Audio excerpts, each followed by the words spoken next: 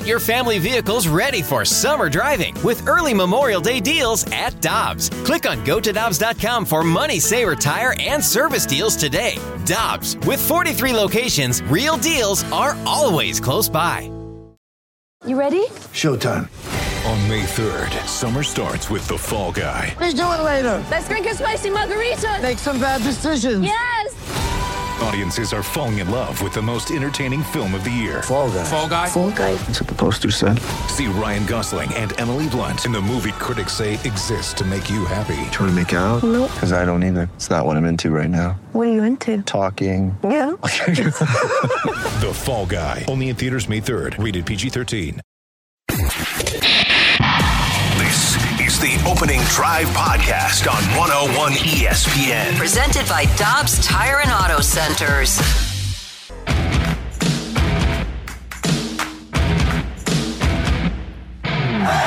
Good morning, everyone. Happy Monday. Great to have you with us. The Opening Drive on 101 ESPN in St. Louis. It's 7 o'clock. Your time check. Brought to you by Clarkson Jewelers, an officially licensed Rolex jeweler. Yeah, it is. It's a happy Monday. Matthew's already, we're 10 seconds into the show and Matthew's shaking his head. Come on, man. You don't need to shake your head. It's Monday. It's happy. He got a good hair, nice haircut. Nice haircut. Yeah, he's got it going, good man. over there, man. He got it going on. A little first step parlay win for him. Yeah, he's a happy camper, and he should be a happy camper. And congratulations to all the Chiefs fans. I know we had a lot of Chiefs. We do have a lot of Chiefs fans in the St. Louis metro area. A lot of Chiefs haters as well. So we're bummed for you on the heels of Kansas City's 38-35 win in Super Bowl 57 played last night in Glendale, Arizona. We're going to talk a lot about that during the course of the day. We're going to talk with Mike Martz about the game coming up in the 9 o'clock hour. But a lot of Super Bowl coverage, a lot of Blues coverage, talk a little Mizzou, a little Cardinals as they get underway this week. How was your weekend, Mr. Kerry Davis? I had a great weekend. It was exciting time watching the Super Bowl, just hanging out, just good football game. I'm always intrigued when the games are really good. So yeah, I thought it was a good game. And the instant analysis, and we always do the instant analysis. It's really hard to pick a best Super Bowl ever because we've had 57 of them. That's not for you. It's not hard for me to pick a best Super Bowl. Maybe everyone else. Yeah. Super Bowl 43 is the best Super Bowl ever. Hands down. Hey, you got guys making plays. Longest interception return for a touchdown. Pretty game-winning touchdown. It was the best Super Bowl ever. Who used to wear number 52 for the St. Louis Rams, who's driving around late right now listening to us saying, you know what, maybe when he might have a different idea of the best Super Bowl ever. To each his own. What a game last night, though. 38-35. The Chiefs win it, and it got off to a wild start. First quarter, Jalen Hurts, a 1-yard touchdown run. Back come the Chiefs. Mahomes to Travis Kelce. How does Travis Kelce always get open? It's absolutely amazing that he somehow, there was one play where they booted to the right and he kind of he went to the right and then came back to the left. Some of those things you're just unable. It's just good play calling. But all in all, he's really good, Randy, and it's hard for defenders to stick with him for a long time.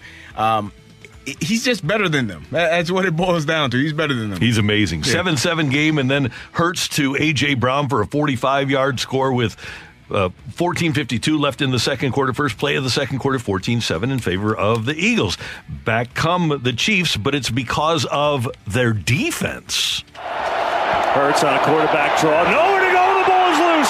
Sitting on the turf. It's picked up by Bolton. No one in front of him is going to score.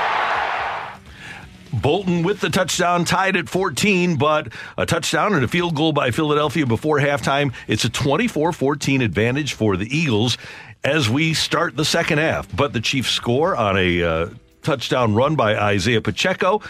He makes it 24-21, and then Jake Elliott with a field goal, 27-21 Philadelphia, as we move to the fourth. Patrick Mahomes drives his team 75 yards, 9 plays, capped by this. Quick throw. Tony's got it. Tony walks in. Touchdown, Kansas City. 28-27. What a play call. What a play design by Andy Reid and that Kansas City staff. Well, Randy, here's the thing. We have so much information. And when I say we, I'm talking about football players and football coaches. You have so much information that you're given throughout the week in terms of what coverages they're going to run in a certain part of the field, what the percentage of that coverage is in a certain part of the field. And I think the Chiefs were able to get a tendency on the Philadelphia Eagles because not only did they run that play once, they came back and ran it again, the same exact play from the other side, because there's a tendency, I'm sure, in that area of the field for the Philadelphia Eagles. They're going to be in man. They might have been, Randy, you get so many breakdowns, they might be 98% man-to-man or 100% man-to-man in that zone, and they understood it. The Chiefs did, and they took advantage of it. Kansas City is able to force a 3-and-out. A big punt return by Tony, 65 yards down inside the 10-yard line, and that set up, as Kerry said, the same play on the other side. Blitz coming, Mahomes, man wide open, touchdown Chiefs and Sky Moore. You know what? Kadarius Toney and Sky Moore played a big role last night. Those are young guys. That's like a third-year guy and a rookie for Kansas City, and Kelsey is the centerpiece, right? They go out and they get Valdez-Scantling and they get Smith-Schuster, but now all of a sudden they didn't have Mecole Hardman last night, but they do have Moore and Toney, and I could absolutely see these guys being impact players for Kansas City down the road. Well, when they got Kadarius Toney, that was one of the pickups that everyone looked at and said, whoa, that could be something special because you know the type of talent that he has. It didn't work out in New York. They moved on from him, but the talent that he has going into that offense, he's like the ultimate player that is makes so many moves and it's so hard to get a hand on him. He made a big play on special teams, scored the touchdown. Just a great job by him. And we talked about it, Randy. We went over each phase of the team, which phase would be most important. And I explained that Kansas City team kick out the punt return that they had last week a couple of weeks ago against the Bengals was a huge return. This week, a huge return again in special teams. Those are the things that set you up for those touchdowns and flip the field and change the game for you. So after the Sky Moore touchdown, it's a 35-27 game, but the Eagles are not to be deterred. The amazing Jalen Hurts leads them on an 8-play, 75-yard drive, takes 4:07, and he takes care of things himself. First and goal, they try to shove Hurts over the end zone, waiting for a signal. He's in, touchdown, Eagles. And then Hurts ran for the 2-point conversion to tie the game. So we're set up for a great finish, 35-35. They just gave Patrick Mahomes too much time. The Chiefs moving 60 yards in 7 plays to the 2-minute warning. And then on 3rd and 8 after the 2-minute warning, 1:54 to go, Mahomes throws to Juju Smith-Schuster. Holding was called to give Kansas City a first down. The penalty called on Eagles cornerback James Bradberry. And Bradberry admitted after the game that it was a good call. I mean, that's not up for my judgment. You know, I was hoping he would let it go, but of course, you know, he's a ref. It's a big game. And it was a hold, so they called it. Yeah, you can't just say let him play because it's the last minute of the Super Bowl. Well, Randy, there are some franchises that I'm sure wish a referee would have blown a whistle. I think of Michael Jordan, and I think of the Utah Jazz fan base, who, when he kind of ushered Byron Wilson to the side and shot the jumper, that's a fan base that may have been a little bit frustrated. I thought about the New Orleans Saints a few years ago, where a blatant pass interference call wasn't called, and the Rams go to the Super Bowl. There are times where you have to make the right call. That was the right call. Yeah. It's unfortunate that it happened in that moment, but that play didn't lose the Philadelphia Eagles the game. The fumble that Jalen Hurts had, that cost them 7 points. The fact that you are probably 100% in the red zone going man-to-man inside the 5, and the Kansas City Chiefs picked up on that and ran the same play twice, that's 21 points, Randy. Those are things that are going to lose you ball games, and that's the reason that they lost. That play at the end, you know, it's unfortunate. He admitted he did grab him. You don't want to do that, but it's the right call, and unfortunately it went against the Eagles. So after the penalty, Jerick McKinnon carries it down to the 1, stays in bounds, clock running, couple of kneel downs, and then the winner. 11 seconds left in Super Bowl 57, 35-35 tie. The kick is good, and Kansas City leads 38-35 with 8 seconds to go in regulation in Super Bowl 57. 6 seconds left in Super Bowl 57 regulation. Hurts takes the snap. The Chiefs only rushing 2 on a delay. Clock is going to be out of time, and the pass is going to be underthrown. It's incomplete. It's incomplete. Everyone who claims the Chiefs Kingdom will raise a banner above the National Football League again. For the second time in 4 seasons, the Lombardi Trophy has a red and gold reflection, a big red reflection. That's their second championship in 4 seasons, their third Super Bowl in 4 seasons. And when you have a 4-year run where one team is clearly the best, and they've won their division 7 years in a row now, I can put Dynasty next to their name. If I'm going to put Dynasty next to New England's name, I can put Dynasty next to the Chiefs' name and feel pretty good about it. I would like to see one more Super Bowl before I think 3 is kind of the dynasty standard. Winning 3, they've been to 3, but to win 3, I think that's when you say that they are a dynasty. That's when you said the Bulls were. That's when you said the Warriors were. You got to win 3 of them. You win 3, and then you start to talk about greatest teams of all time. So congratulations to Andy Reid and Patrick Mahomes, Travis Kelce, and the Chiefs as they knock off Philadelphia 38-35. College basketball over the weekend. Mizzou with an amazing buzzer beater from DeAndre Golston to knock off 6th-ranked Tennessee in Knoxville, 86-85. Mizzou did everything they could to get them back in the game. Oh, yeah, they tried, but they've got to sit up. East is inbounding. No timeouts. You got Golston. Couple of dribbles. He's got to shoot. 2 seconds. Lets it go for the win. Oh! Got it! Oh! An amazing finish. Mizzou is not a stellar defensive squad, but when you score 86 and you average better than 80 a game, you can take your chances with your defense. Well, their defense didn't show up in the second half. They were up by 15 at one point, and Tennessee started just creeping back into that game, taking the lead, and you were like, ooh, this is bad. When it's going well for Mizzou, when they're hitting shots, everything else seems to go well. If they go a 2 or 3 run, 3-minute stretch without hitting baskets, they're going to be letting teams back in the game. So they did do that. Golston obviously had the big shot to end the game, which was, it was a hell of a shot. It was a hell of a shot from beyond half court. I thought it was a hope and a prayer, and it was answered. Other college basketball over the weekend on Friday. Congratulations to your Fighting Illini. They knocked off Rutgers, and the SLU Billikens were just drilled at Dayton, and things are kind of getting away from the Billikens here as they traverse their A-10 season. We continue today with the bracket, the greatest sports family of all time. Are we doing the entire Final Four today, Matthew? Yes, we are, sir. Final Four is set. The Mannings defeated the Longs over the weekend. So Chris and Kyle and Howie are eliminated by Peyton, Eli, Archie, and I guess Arch. The Griffies come out of the baseball bracket with a close win over the Molinas. So I think Kerry's probably okay with that. I'm okay with that. Okay, good. The Hulls eliminated the Sutters. So Brett and Bobby are the greatest hockey family of all time. And Serena and Venus, who are the number 1 overall seed, they beat the Ollies to advance to the Final Four. Today, the Mannings against the Griffies and the Hulls against the Williams, and we'll have all of those on our Twitter machine, and I will retweet that. Is it up now already? Not yet. We'll put it up in a few moments, and we'll keep you up to date on it. Kerry will also retweet it.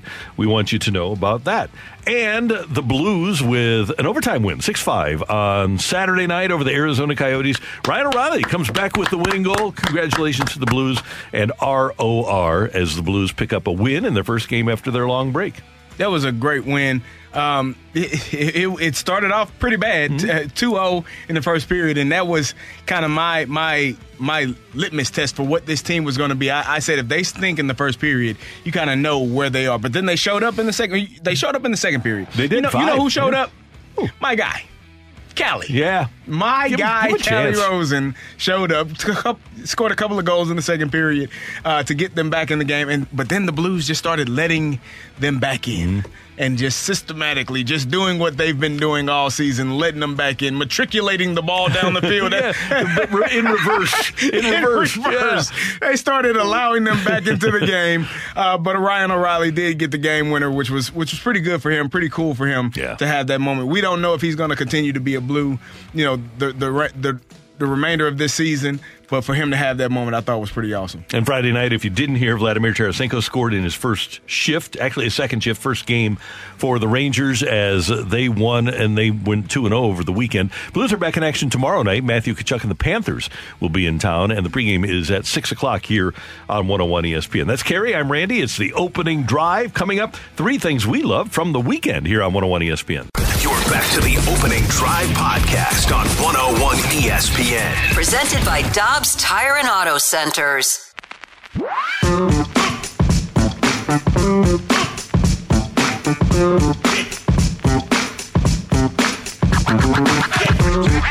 right, Carrie and Randy, 3 things we loved about the weekend on 101 ESPN. Number 3. CD. For me, it was the halftime performance. I thought Rihanna was awesome. I love the fact that she didn't have any guess. She did everything on her own. She had hit after hit after hit, and I thought it was awesome. I realized that, well, she did a fantastic job of her performance. It was a concert for all those in attendance and all those watching. There are some people, frustrated that she didn't do more. Well, it is what it is. Here's one thing.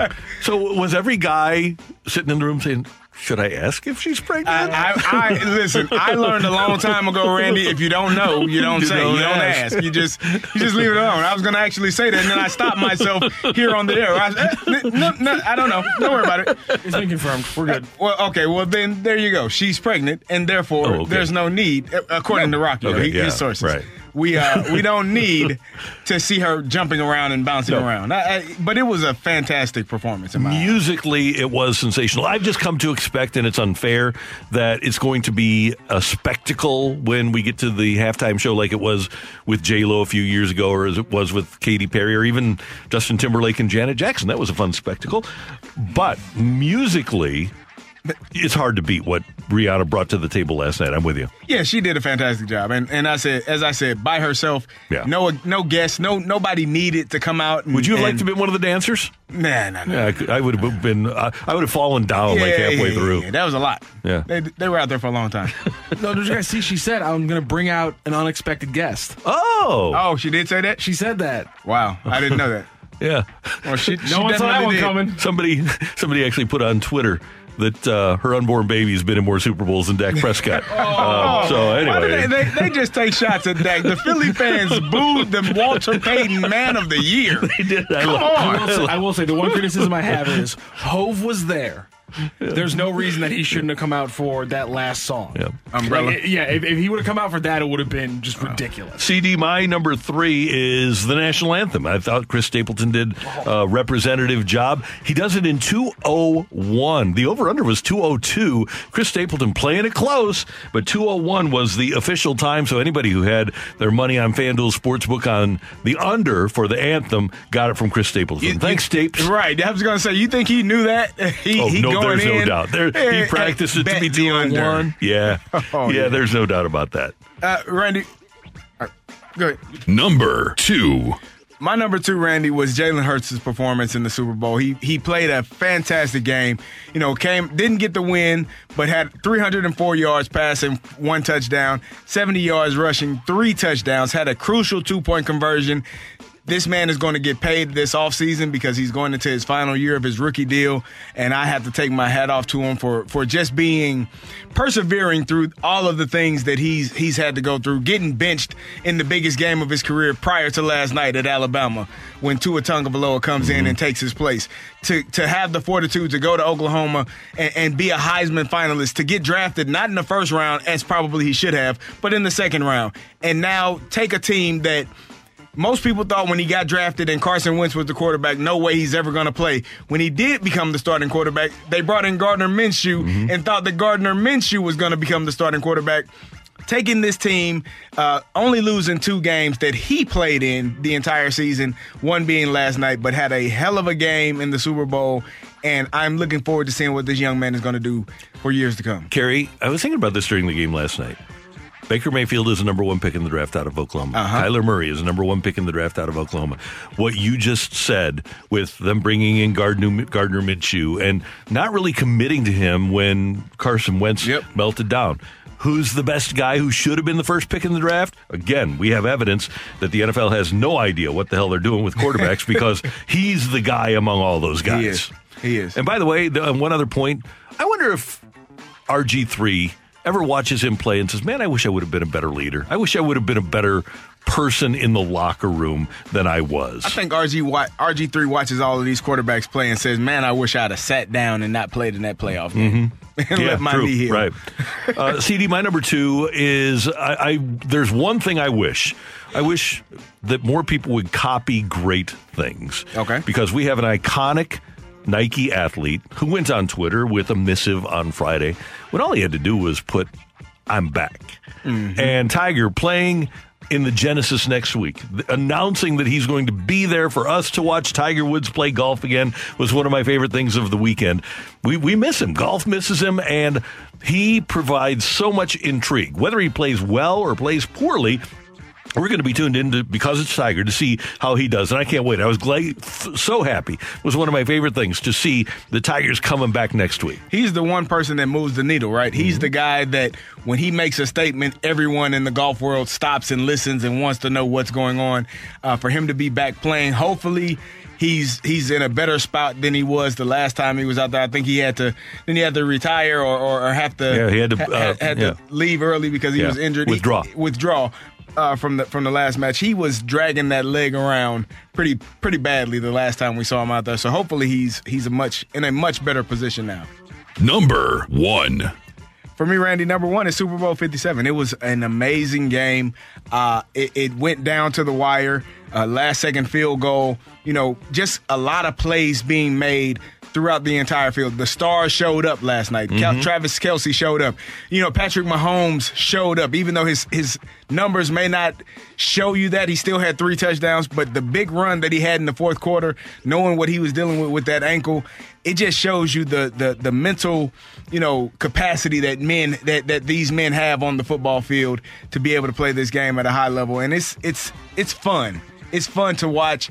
Didn't go the way that the Eagles fans may have wanted or may have thought it should have, but I thought all in all it was a hell of a football game. It was an exciting game, and it was fun for all that were able to watch it. I'm assuming, without any real evidence here, that Patrick Mahomes' mental capacity was accompanied by some Toradol. Oh, it's no question, Randy. Let me tell you something. Toradol is a hell of a drug. He said after the game that he didn't get any pain reliever shots during halftime. That's what he said. Maybe not a shot. Maybe he took it orally. During halftime, he said. During halftime, correct. Yeah. He may have.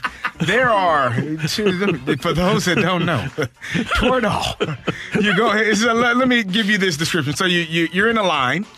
We're in a line prior to pregame. This is how we're waiting, and the doctor's in the room. You go in, you pull down one pan's leg, and expose one cheek, and you get a shot, and boom, you're out of there. It's like a manufacturing line. It's assembly line. It's just boom, boom, boom. Get out of there. And Randy, let me tell you something.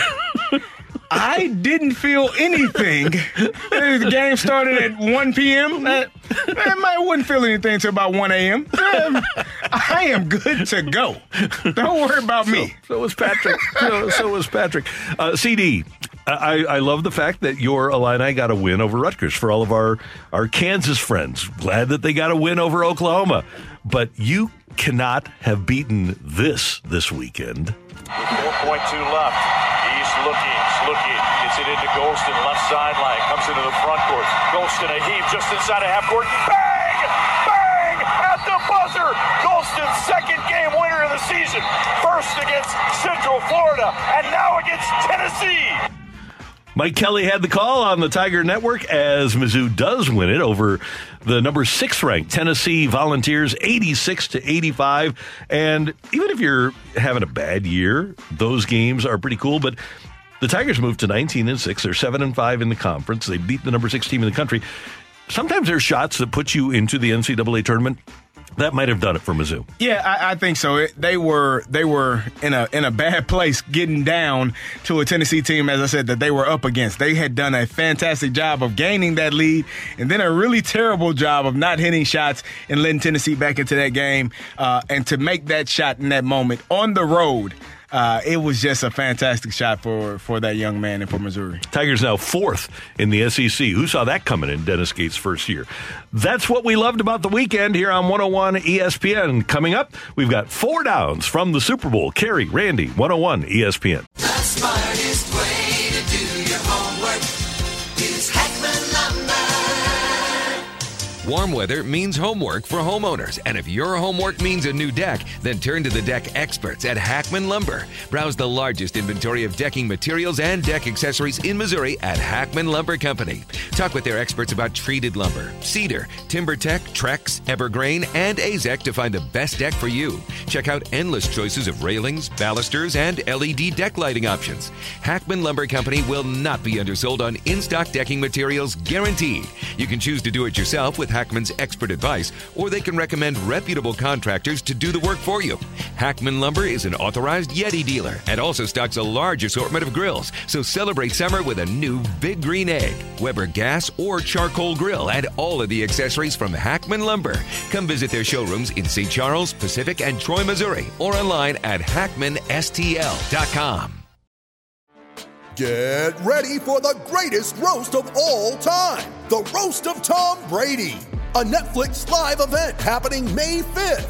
Hosted by Kevin Hart, the 7-time world champion gets his cleats held to the fire by famous friends and frenemies on an unforgettable night where everything is fair game. Tune in on May 5th at 5 p.m. Pacific time for the Roast of Tom Brady, live only on Netflix.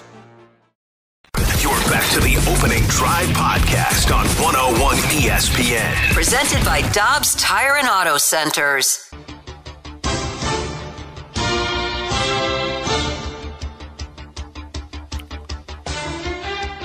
Carrie and Randy, and it's time for 4 downs from the Super Bowl. First down. CD, this one could have gotten away in the second quarter after the long touchdown pass to A.J. Brown made it 14-7. The Chiefs go 3 and out, and the Eagles have the ball back, and they're driving before Nick Bolton, the Mizzou product, does this. Hurts on a quarterback draw. Nowhere to go. The ball is loose. Sitting on the turf. It's picked up by Bolton. No one in front of him is going to score.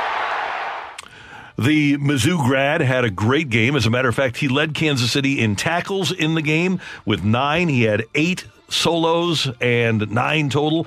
And, of course, that fumble recovery for the touchdown. Cool to see Mizzou guys, I know not for you, but for me, to see Mizzou guys succeed at such a high level, and very easily could have had a second scoop and score if they would have determined that a catch was made. But I really like seeing Nick Bolton play well, because I thought when he was in college that he was going to be a really good pro linebacker. He has become a really good NFL player. Yeah, he did a fantastic job yesterday. And here's the thing, Randy.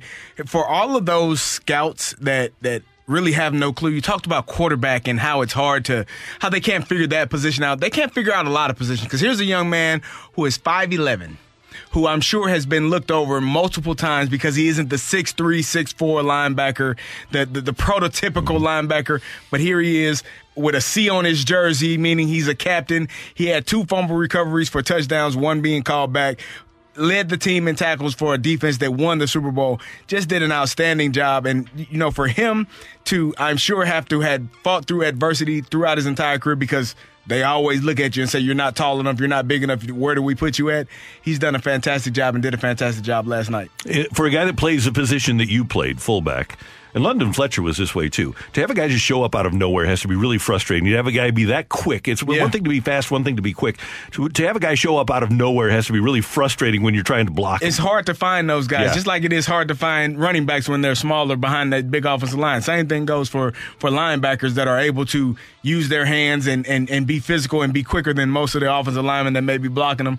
Like I said, he did a fantastic job, and I'm sure he will continue to do a fantastic job. Second down.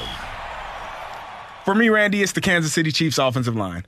We went into this game talking about how good the Philadelphia Eagles defense was, how they led the league in sacks, how they were on a historic rate of number of sacks and close to becoming a historic defense. And this Kansas City Chiefs offensive line did not allow one sack versus a quarterback who had a bum ankle, who was not able to do the things that he normally does. They did a fantastic job of keeping him clean and making sure that the Eagles weren't able to get to him. There was a point in the fourth quarter where I kept saying, if the Eagles want to win this game, they got to get home. They got to get to the quarterback. They got to get a sack. And the Kansas City Chiefs did not allow it to happen. They were able to move the ball. They were able to take care of the football. And that ultimately is what allowed them to win that game. You look at that group, and Wiley is the only guy that was even on the team when they lost to Tampa Bay a couple of years ago. But they bring in Orlando Brown. They spend big money on Tooney. They do a great job of drafting Creed Humphrey and Trey Smith. That personnel group that has put together that offensive line in Kansas City did a magnificent job. And by the way, everybody else in the league allowed sacks to Philadelphia. Like you said, 70 sacks on the season, 8 more in the postseason. They did something. They were able to find something. Reed and his staff, and again, I put the entire offensive staff together here. They determined that they could do something to prevent Patrick Mahomes from going down, and they did a great job. They did. Third down. Kerry, you talked about Patrick Mahomes and the bum ankle, and he wasn't spectacular through the year. He only threw for 182 yards. But on that bum ankle, he ran 6 times, and for the game, on those 6 runs, he was able to garner he ran 4 times. I'm sorry, Mahomes 6 for 44. 6 for 44. That's what it was. But the big one was in the fourth quarter, and he ran for 26 to put them in position to score the winning field goal. He wasn't supposed to be doing that. He did have the bad ankle, and he got hurt. Looked like he was going to get knocked out for the game in the first half. So it's more than just the arm talent, which is extraordinary for Patrick Mahomes. It's the running and the running on a bum ankle and doing things that leaders do. Here's his coach. He grew up in a locker room. He's seen the greats, and he strives to be the greatest. I mean, without saying anything, that's the way he works. I mean, he wants to be the greatest player ever. That's what he wants to do, and that's the way he goes about his business. And he does it humbly. You know, I mean, there's no bragging. He could stand up here and give you these stats that are incredible that he's had, but he's never going to do that. That's just not him. And so we appreciate that. And then when it's time for the guys around to raise their game, he helps them with that. CD, I thought he was done for the game. And for him to not miss a snap is actually pretty remarkable. It was. He came back in the game, and you know, you can tell that it hurts. If anybody has ever had a high ankle sprain, it's one thing it's hard to cut, it's hard to plant, and then when you get tackled or rolled up and it rolls inward like it did against him, for him in that game, it feels like it's you'd rather just have your foot not there. That's how bad it hurts. And to be able to finish that game, like you said, I'm sure there were some things given to him or something that allowed him at halftime to come out there and have the mindset to be able to play, but just mentally, the amount of pain and you're able to endure throughout an entire season. No way you're coming out of that game, the biggest game of the year. He's a fantastic quarterback. He's done a great job his career, and last night was just another snapshot of who he is and what he's able to do. And going back to what Andy Reid said, he wants to be the best of all time. You remember one time they were playing the Bears, and it was against Trubisky, and Trubisky was the second pick, and he used that as a chip on his shoulder. It's kind of Brady-esque where he or Jordan-esque, if you want to use that, where he's trying to find that chip to put on his shoulder to be even better. You always have to find something that keeps you going or makes you want to keep going further. Whatever that thing is that you can use to motivate you every single day is what you do. Oh, Travis Kelce last night. Nobody picked us. Well, yeah, some people did. Fourth down. You talked about Andy Reid, and let's go back to him. Just what he has done in his career. You know, Randy, there were questions if he would be a Hall of Fame coach prior to him winning his first Super Bowl. Well, I think after last night, all of those questions are definitely out of the window.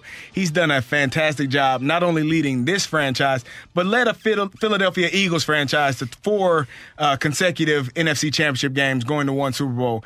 he has been a guy that understands offense. We talked to Coach Martz about him last week and how he said he's just an awesome person. So you root for those guys.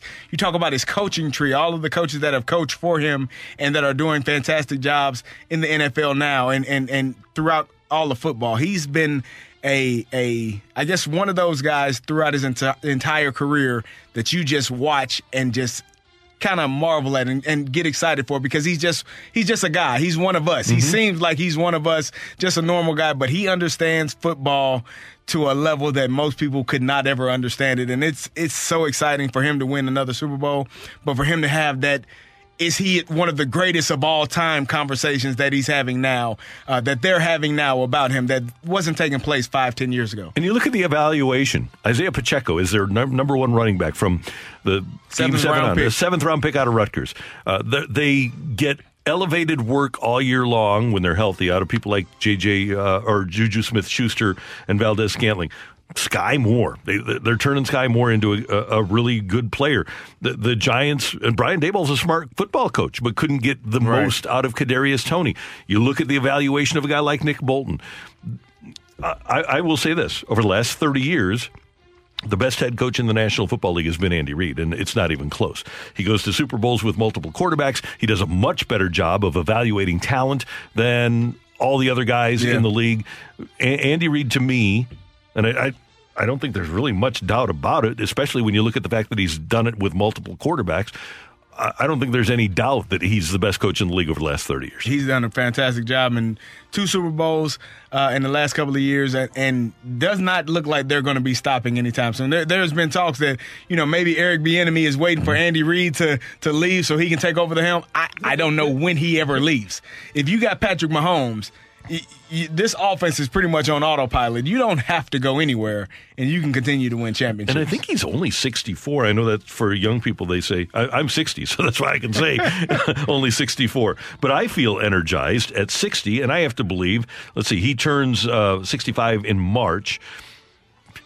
He's got at least 5 more years in him, I would think. Yeah, I agree. He doesn't have to move around a lot. No.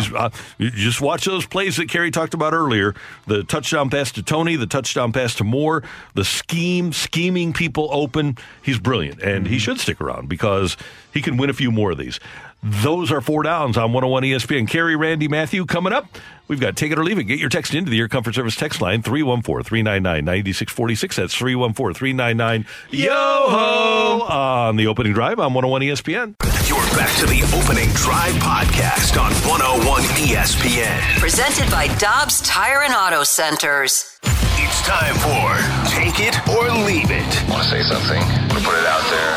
If you like it, you can take it. If you don't, send it right back. Get your text into 314-399-9646 and give us your Take It or Leave It. Brought to you by Gloria Lou Realty. Visit GloriaHasTheBuyers.com and start packing. That's my final offer. Take it or leave it.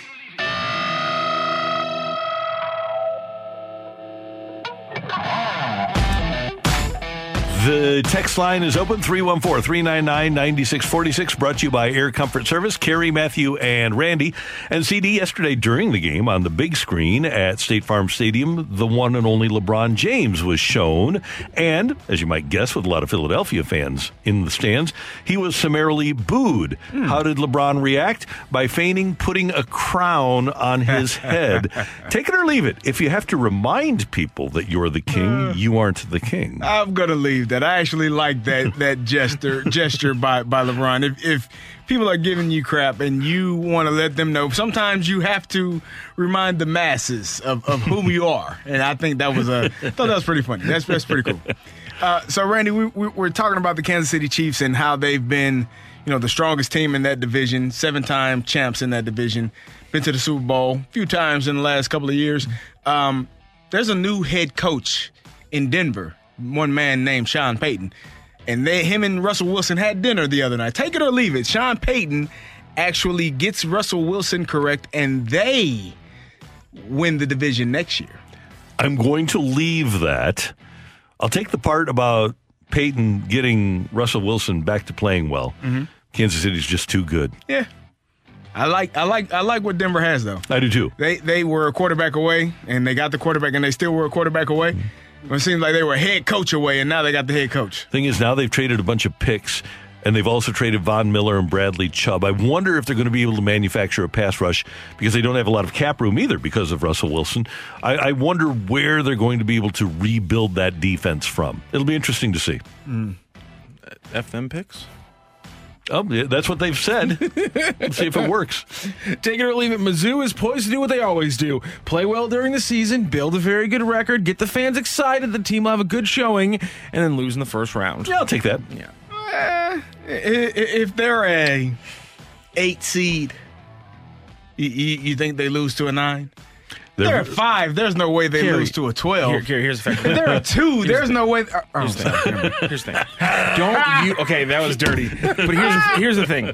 If it's an 8-9 matchup, if it's a 5-12 matchup, whether they're the 5 or the 12, heck, if it's 3 rounds in and they're playing a number 1 seed, I have no confidence either way because they could go 12 of 21 from the 3-point line and beat anybody. Let's not get beside ourselves. They're probably not a Sweet 16 team. But that's the thing with this Mizzou team is any night they come in, they can force turnovers and hit a big number from the 3-point line, and the numbers will break out that they will beat almost anyone in college basketball that night. Take it or leave it. Or they could stink. In the last decade, you have filled out an NCAA bracket that had more 5s beating 12s than 12s beating 5s. I'll take it. I don't know why. I always take the 12. You should have the 12. Yeah, 12-5 that's the game for whatever reason. And it's always at least even for me, if not picking more 12s than 5s. I never win bracket pools because I just pick a ton of upsets because that's more fun. It makes watching the games more fun. Doesn't make any sense if you're trying to win money. I'm not trying to win for money. I'm trying to enjoy the game. Just go with the first couple of days. You were that kid, huh? Yeah. You were that kid. I was trying to enjoy the games. No. You were always that kid that always picked the win against what everyone else was doing. You were the one. It's literally just college basketball. Well, I'm it's just literally asking. I want a reason to root for Morehead State to beat Louisville. Would you be the announcer that when the guy goes to the free throw line and he hasn't missed a free throw in 30 attempts, you're going to remind the world that he's 30 for 30 in his last 30 attempts? Every broadcaster has done I'm just asking, are you that guy? Not on purpose, no. No, okay. I didn't know if it was intentionally. Okay, not that. I just wanted to know. No, it's just literally with NCAA brackets for me. I want a reason to watch. So you just choose chaos. I want a reason to watch a 14 and a 3 more. You choose violence every time. So I choose violence every single time. Go UMBC. Go Loyola Chicago in that situation. You can go with the Retrievers. Really? So you had to come back. Okay. Sorry, my bad. Take it or leave it. Rihanna needed to have that baby during halftime to save that debacle of a performance. Leave it. I'm going to leave it. How dare you? It was fantastic. I was fine with it. I thought she did it. I thought it was. If you focus on the music, I don't know. You want to be entertained. The music, the great. Visual.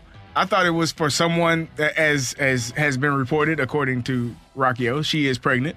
I want to make sure I put that out there. Yeah, she admitted it. Oh, okay. Yeah, it was confirmed. Well, someone that was pregnant. The reps, yes. You have to. She did a very good job. Fantastic job. She was up on a platform. Like 50 feet. Like 100 feet in the air. What more do you want? I ain't going up there. Here's the thing. She's not a dancer. She's a singer. And she pulled out what she has, which is an incredible catalog of songs, better than even some that they call the best. I'm just saying. Yeah. Rock. Be careful. Take it or leave it. When Ryan O'Reilly is traded, the Blues won't name a new captain because Ryan O'Reilly will pull a Kachuk and re-sign this offseason. I'm going to leave that. I don't think the Blues will have enough cap space to re-sign Ryan O'Reilly. If he's not signed and is traded, the Blues aren't going to have enough cap space to sign him after the season if they don't have enough to sign him during the season. So I'm going to leave it. Yeah, that's and just if you're Ryan O'Reilly and you're going to now be like a third-line center, you want to do that with a winning team that has a better base than what you just saw the Blues have. I think that just makes sense. Take it or leave it, wings are the best Super Bowl appetizer. And I got to take that, Randy, because they led me to a win in the draft. They sure did. My first one. I finally got a win in a food draft. I didn't get last. Did I come in last again? I didn't get last. That was the highlight of my weekend. Screw winning squares or watching a great Super Bowl. That's what I loved. Yeah, I'll take it. I had wings from Fenton Bar and Grill yesterday, and they were sensational, so I'm going to take that. Take it or leave it. After Roger Goodell said the NFL officiating has never been better, you knew this was going to happen. The NFL. Here's there were so many things that could have been better. I don't think the officiating was poor, and there were a few missed calls that we talked about it earlier. There was a pass interference on Juju Smith-Schuster earlier in the game that they missed on a third down that I thought was a big play. Bad miss. But this one that they called, I thought was the right one. The field was atrocious. It's inexcusable. It is ridiculous to be able to have your biggest game of the year played on a field like that. And I don't know if it was new sod brought in. I don't know if that is just how how Arizona's field is. Maybe it's because they are a dome or semi-dome and don't get natural sunlight. I don't know what it is. That field, they roll it outside. So the field actually spends its time outside in Phoenix, and then they're able to just roll it in on a little platform. It's inexcusable. It's a specially made new grass. They've been growing it for 2 years. Yeah. It cost $800,000 for the NFL to grow this turf, and then all the maintenance required over the last 2 years, plus bringing it to the site and rolling it in and everything. It cost them $800,000 for the entirety of the game for every fan who spent complaining about how bad it was. The broadcasters, the players, everything. You might think that that's stupid on the part of the NFL, but this is a league that gave Drew Bennett $9 million, so it's not that stupid. No, Drew Bennett just catches a random stray on the Monday after Super Bowl. Man, he's already feeling it. Take it or leave it, the coach is only as good as the quarterback. The last two greatest coaches had the two best quarterbacks of all time, Belichick and Reed. I will leave that because Joe Gibbs went to 3 Super Bowls and won 3 Super Bowls with 3 different quarterbacks. Now, you need to have a good quarterback. I'm not saying that, but I'm not saying that a coach is only as good as his quarterback. And let's get a Cardinal one here as we what do you think? Transfer. I agree. I think having a good quarterback assists in you being a great head coach. But if you can find a way to win without that guy, I think you're pretty good. Brian Billick did it. He definitely did. Fair enough. Take it or leave it. The Cardinals are going to regret not finding a proven left-handed shutdown reliever this offseason and relying on low-hanging fruit again. I'm going to leave that. They have 9 guys. So they have on their 40-man roster, I think they have 9 lefty, maybe 8 lefty relievers. You're going to find one? I'm going to leave it. They'll be fine. Okay. Take it or leave it. You can't name what a pass is, a completed pass is right now in the NFL. Take it. Because I thought Devontae Smith's catch was a catch. I did too. I thought Goddard's catch was a catch, which it was, according to them. But who the hell knows, man? Survive the ground, control, out of bounds. Who knows? And survive the ground, it used to be that the ground couldn't cause a fumble. There you go. Right? I don't know. Nobody knows. It's crazy. And by the way, if you have possession of the football in the end zone, that's a touchdown. And they don't have that one figured out either. Thank you, Matthew. Thank you, Randy. And thank you very much for your text to the Air Comfort Service text line 314-399-9646. Just put that in your phone and save it. Send us a text or a mic drop anytime. Coming up, as a matter of fact, send us a text about your favorite Super Bowl commercials. What'd you think? Did you have one that stood out for you? We've got a few, and we'll tell you what they were next on 101 ESPN. When you need mealtime inspiration, it's worth shopping Kroger, where you'll find over 30,000 mouth-watering choices that excite your inner foodie. And no matter what tasty choice you make, you'll enjoy our everyday low prices, plus extra ways to save, like digital coupons worth over $600 each week. You can also save up to $1 off per gallon at the pump with fuel points. More savings and more inspiring flavors make shopping Kroger worth it every time. Kroger, fresh for everyone. Fuel restrictions apply.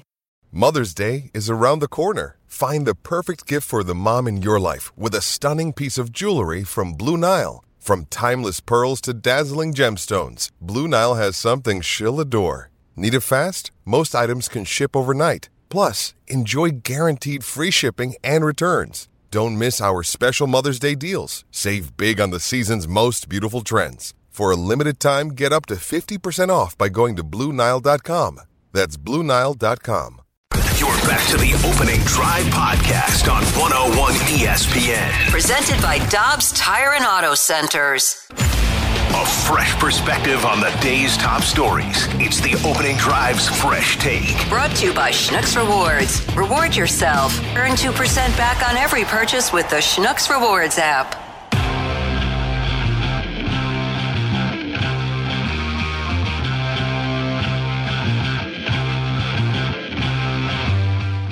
Welcome to Dunkin' and special Dunkin' Run medium or large coffee. You get a donut for an incremental $1. Well, like, how can it be this inexpensive and good? 1 second, I'm trying to find the bagels. Do I look familiar?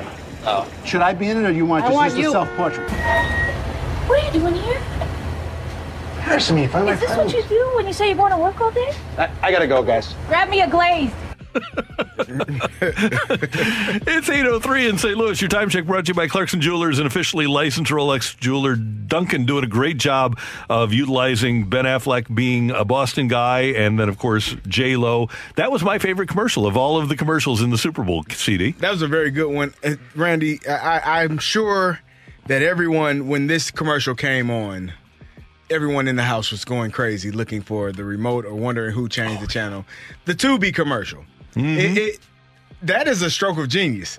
That might be the best Super Bowl commercial ever, because we are going to talk about that. Randy, I had to go. I was yelling upstairs to my son, "What are you doing?" How he would have changed the channel, I don't know. I just assumed somehow or another he had gotten some device and changed the channel downstairs. He said, "Dad, it happened to my TV too." And so then I went on Twitter and started looking, and everyone else on Twitter was saying the same thing, how they went crazy. That's fantastic. I love it. What about you, Matthew? Did you have one that stood out for you? I thought that one was good. You know what? I know a lot of people, it's gonna make people mad, and that's partially why I'm saying it. But the flag football one was honestly really cool. I like. I thought that was fantastic. I thought it was really good. Great. I don't know why anybody would be bothered by that. Well, Carrie, come on. I thought it was. You really know exactly good. why people are going to be bothered. Really exactly why people are going to be bothered about it. But I thought it was a fantastic one. I mean, it was a fun ad in and of itself. Her running away from everyone, and especially the mom brings her in. They're speaking Spanish. She's like, "Come here," and she tries to get it from her, and then it kind of caps it off. But the overall message, obviously, I thought it was fantastic. I've been a big fan of flag football becoming a bigger thing overall, just because I think it's important for kids to get football skills before they should start hitting in full pads and things like that. I think that's an integral way of coaching football nowadays, is getting the kids skills and then also using it as an avenue to get people who can't play full tackle football maybe involved. It's fantastic. I love the ad. It was a lot of players in that commercial. I love the part where Aiden Hutchinson and Cam Hayward were at the door, and he's like, "No, you got to say it. Hello, it's me. It's housekeeping." Like, I thought that was pretty cool by those two. That was a very good commercial. I like that one as well. I thought our friends at Mick Ultra did a great job with the Caddyshack spots. Both of them were fantastic. The Blue Moon commercial, I thought, also was the really good one where the guys are fighting the entire time, and then finally it's a Miller Lite commercial. No, it's Blue Moon commercial. And then the other one that really stood out for me was the Google Erase with Amy Schumer and Giannis able to erase. Who don't tell me? Nobody don't tell me. It was great. And then our friend John Hamm with Brie Larson in the refrigerator for the Hellmans. Oh, Ham and Brie. Yeah, I did like that one too. That was a good one. That was true. 314. How many kids got hit because their dad was the man? The channel was changing. I had no clue. Yep. What was going on with that commercial? Did you guys like John Travolta for T-Mobile late? It was another T-Mobile commercial that I thought. It was Bradley Cooper and his mom. I thought. I didn't like that one. You didn't like that one? No. I thought that was pretty cool. It's just him and his mom. I like that one because it has two of my favorite people in any TV show ever, which is Zach Braff and Donald Faison from Scrubs, which is kind of they're like parodying their friendship from that show in that like arc of commercials. And so adding John Travolta in it, I thought was fun. The one I did not like, can we talk about for a second? Did anyone for a split second want to throw something at their TV during the Amazon ad with the family with the dog? And the dog's like, there was an ad, and the family got a dog, and every time they leave the house, the dog would be really sad, but then would tear the house up, and the dog kept tearing the house up. And finally, there's just a lone shot of one of the parents buying a kennel. And you're just like, what is about to happen to this dog? And then finally they reveal that they got a puppy for the dog, so it has something to play with when they're gone. But there was like a 3-second span where I was like, this is the most monstrous commercial I've ever seen in my entire life. Just gonna put Which him is in a funny kennel. because right before that, the Busch Light commercial where they did the spoof on the Sarah McLachlan commercial, I thought that was fantastic, where as she's about to start singing, he cracks it. You know that's a wolf, right? That was a great ad. And then the other one, and we'll get to halftime here in a moment. The other one that struck me, I've got them all down on my phone, which is funny. Actually, there were two.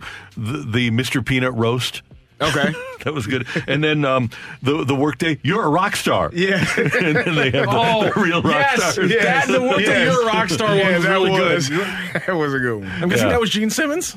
Yeah. Okay, yeah, I figured. yeah. That was, God, good for them. Good for Ozzy Osbourne. I know he's having health problems. I'm guessing they filmed that before his recent run of health problems, but if not, he was looking pretty good in the ad. Yeah, no doubt about it. Okay, halftime, Rihanna, and she, by all accounts on Twitter, got really good reviews. I thought she deserved good reviews. It wasn't typical of what the Super Bowl halftime show has been for the last 5 years, last 10 years, because you've just had people that put on a spectacle. If you see Katy Perry in concert, if you see J-Lo in concert, it is a spectacle. And this was just different, but I think people have to accept different for the talent that she has. And Rihanna's voice, and obviously a lot of it is lip synced and a lot of it is recorded, but her voice can fill up a stadium, and it clearly did. I thought it was fantastic. I thought that there was, it was clean. It was crisp.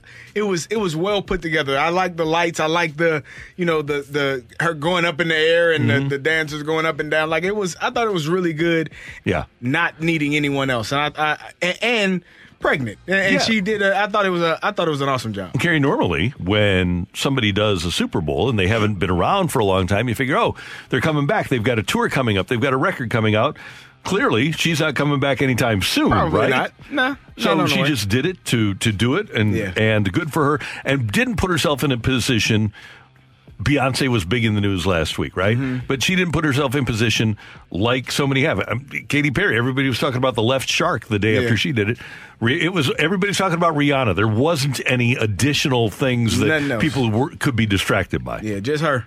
I thought it was pretty good. Her and her baby. I thought it was. Excuse me. That's right. That was Paul Stanley, not Gene Simmons. That shows how much I know about Kiss. I don't know that much about Kiss. That's why I was asking. 314 said halftime show was underwhelming. 314 also says she just needed that money, greedy. Here's the thing you got to know about the Super Bowl halftime show. You do not get paid. In fact, you essentially pay for the exposure of the halftime show. Katy Perry had to pay. Not Katy Perry.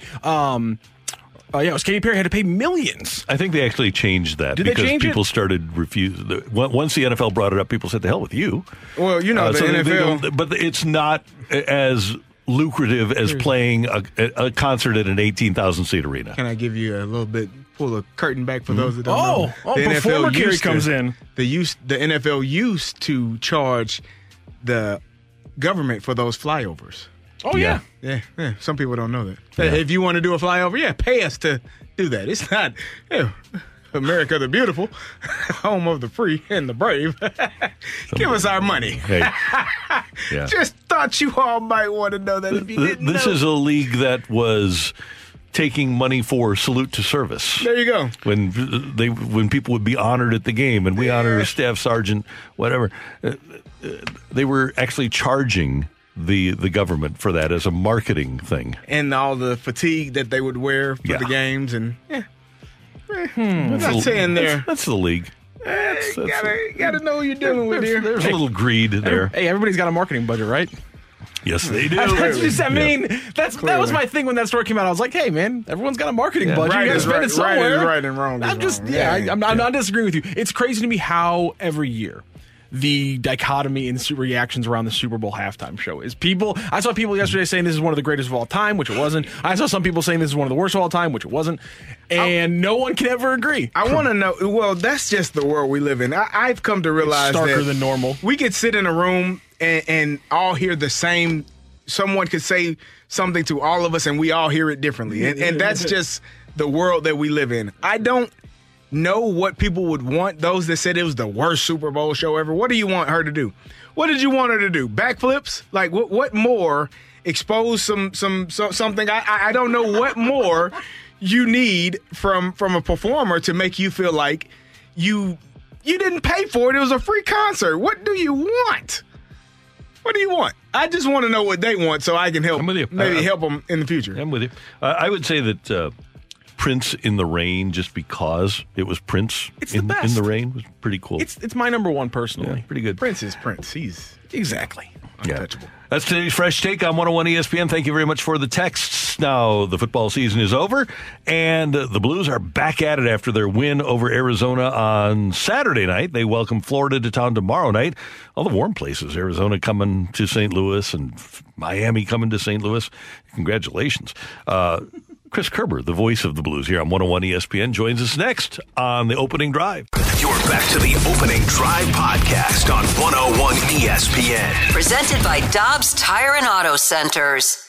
We're talking everything St. Louis Blues as we head into the Blues booth. Presented by Boardwalk Hardwood Floors, a proud partner of your St. Louis Blues. Find your perfect new floor at our 4 convenient locations and online at boardwalkhardwood.com.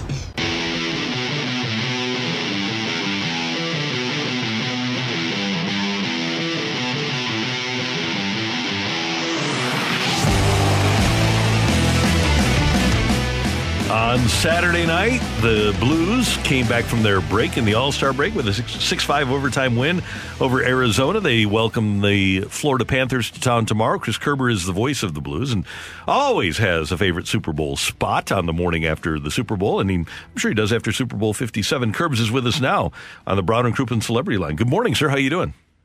Randy, I'm doing good today. How are you? Everything is good. Did you have a favorite commercial? Listen. I thought that this was probably one of the worst years for commercials I think I'd ever seen, right? Yeah, I don't disagree with that. I thought early on, I thought that they had a chance to beat the Ben Affleck and J-Lo one, and that was my favorite one. Yeah, I think the one that grabbed our house the most, I was chucking darts with Roman Dueñas, who sports producer over at Channel 2, a good buddy of mine, neighbors of ours, and he was over, and we were throwing darts during halftime, and then eventually that one ad that came on that made me think that one of the kids sat on the remote. That's probably the one that got everybody in the house. But aside from that, I don't think there was another one that was memorable. Yeah, that was mine because I didn't know who was touching the remote or what was going on, but they needed to get it taken care of quickly. But guys. Now, listen, I'm a marketing guy. I studied marketing in college. I love advertising. If I wasn't doing what I was doing, that was the field I wanted to get into. I know it looked like somebody had changed the channel, but I couldn't tell you today what the company was that the ad was for. Tubi. T-U-B-I. It's cable. Yeah, it's another streaming service, to find movies. Right. So, Kerbs, we essentially had like 4 different games on Saturday night, which was kind of fun. What was your main takeaway? Well, the rust of 12 days off was number one. You know what? I'm most curious about this moving forward. The timing of the Tarasenko trade, Randy, is an intriguing one for me because, one, I think it's been a long time in coming. But I think the Blues they've got a winning record this season without Vladimir in the lineup, and then they had a losing record with him in the lineup. Now, that's not hanging every win and loss on Vladimir Tarasenko. But I think what it does for me is I'm not thinking – I don't believe that Doug Armstrong is going to change his course of action at this point. I think he knows where he's at. I think he's accepted where this team is at. I think his comments about that Cup era being over when he talked with the media last week are very telling. Having said that, it does give him a sense to assess this team for a series of games, a number of games, again, without Vladdy's presence around, and what that vibe is like, and if that vibe is truly different. And, I thought Ryan O'Reilly was the captain. I think it showed. And I'd like to see what this team does now for a little stretch, with that one bit of issue taken care of. And I guess I'd add this, too. You remember how many times I've talked about over the course of this year how youth doesn't win, how youth has to learn to grow in the league, right? You've got to get that experience. Well, to me, the difference in losing some games and winning some games is having guys like Ryan O'Reilly, that presence in your locker room and on the ice. When 71% of the faceoffs, 69% of the faceoffs, maybe by the time it was all done, won key draws that allowed you to clear the puck down the ice and then scores the game-winning goal. That's a veteran experience versus a 3 or 4 year guy trying to learn those situations, and that's the difference between winning and losing. Hey, Curbs, I've been talking about Calle Rosen, I don't know, for the longest. What have you seen from him? I know we kind of put people in a box when they are, they start their career in a certain manner, but he's showing signs of life every time he's out on the ice. What are you seeing from him, and do you expect his playing time to increase as we continue in this season? Well, it's been a long time for Calle to just really get that opportunity, and every time he's gone in the lineup, for the most part, he's played really well. The challenge I think that Calle Rosen has had with this group is that really the top 4 spots block you from getting opportunity. I think Niko Mikkola saw that too a little bit.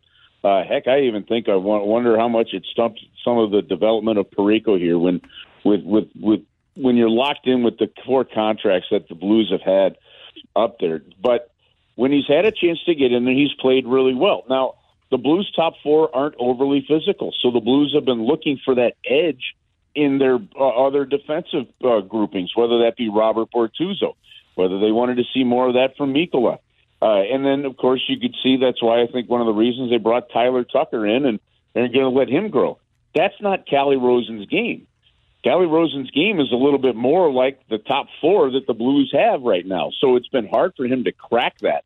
Having said that, every time he's gone in there, he's played pretty doggone well, and I think the biggest thing for him is his confidence. When you talk to him, he says, "No, look, I now know and feel like I belong and can play in this league," and that is a huge thing when you finally get the chance. Curbs, is there a way for him to crack that top 4? I mean, is there a player or players that aren't playing to the level that you need them to play at? And if he is playing better, do you think he should get that opportunity?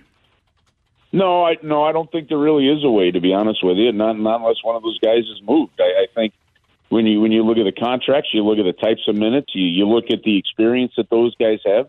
I don't know that there's a way that he does crack that top 4 unless somebody is moved out. Now, on a given game, Kerry, yeah, you might see a guy get more minutes, a guy get less minutes. But on a whole right now, I don't necessarily see that changing.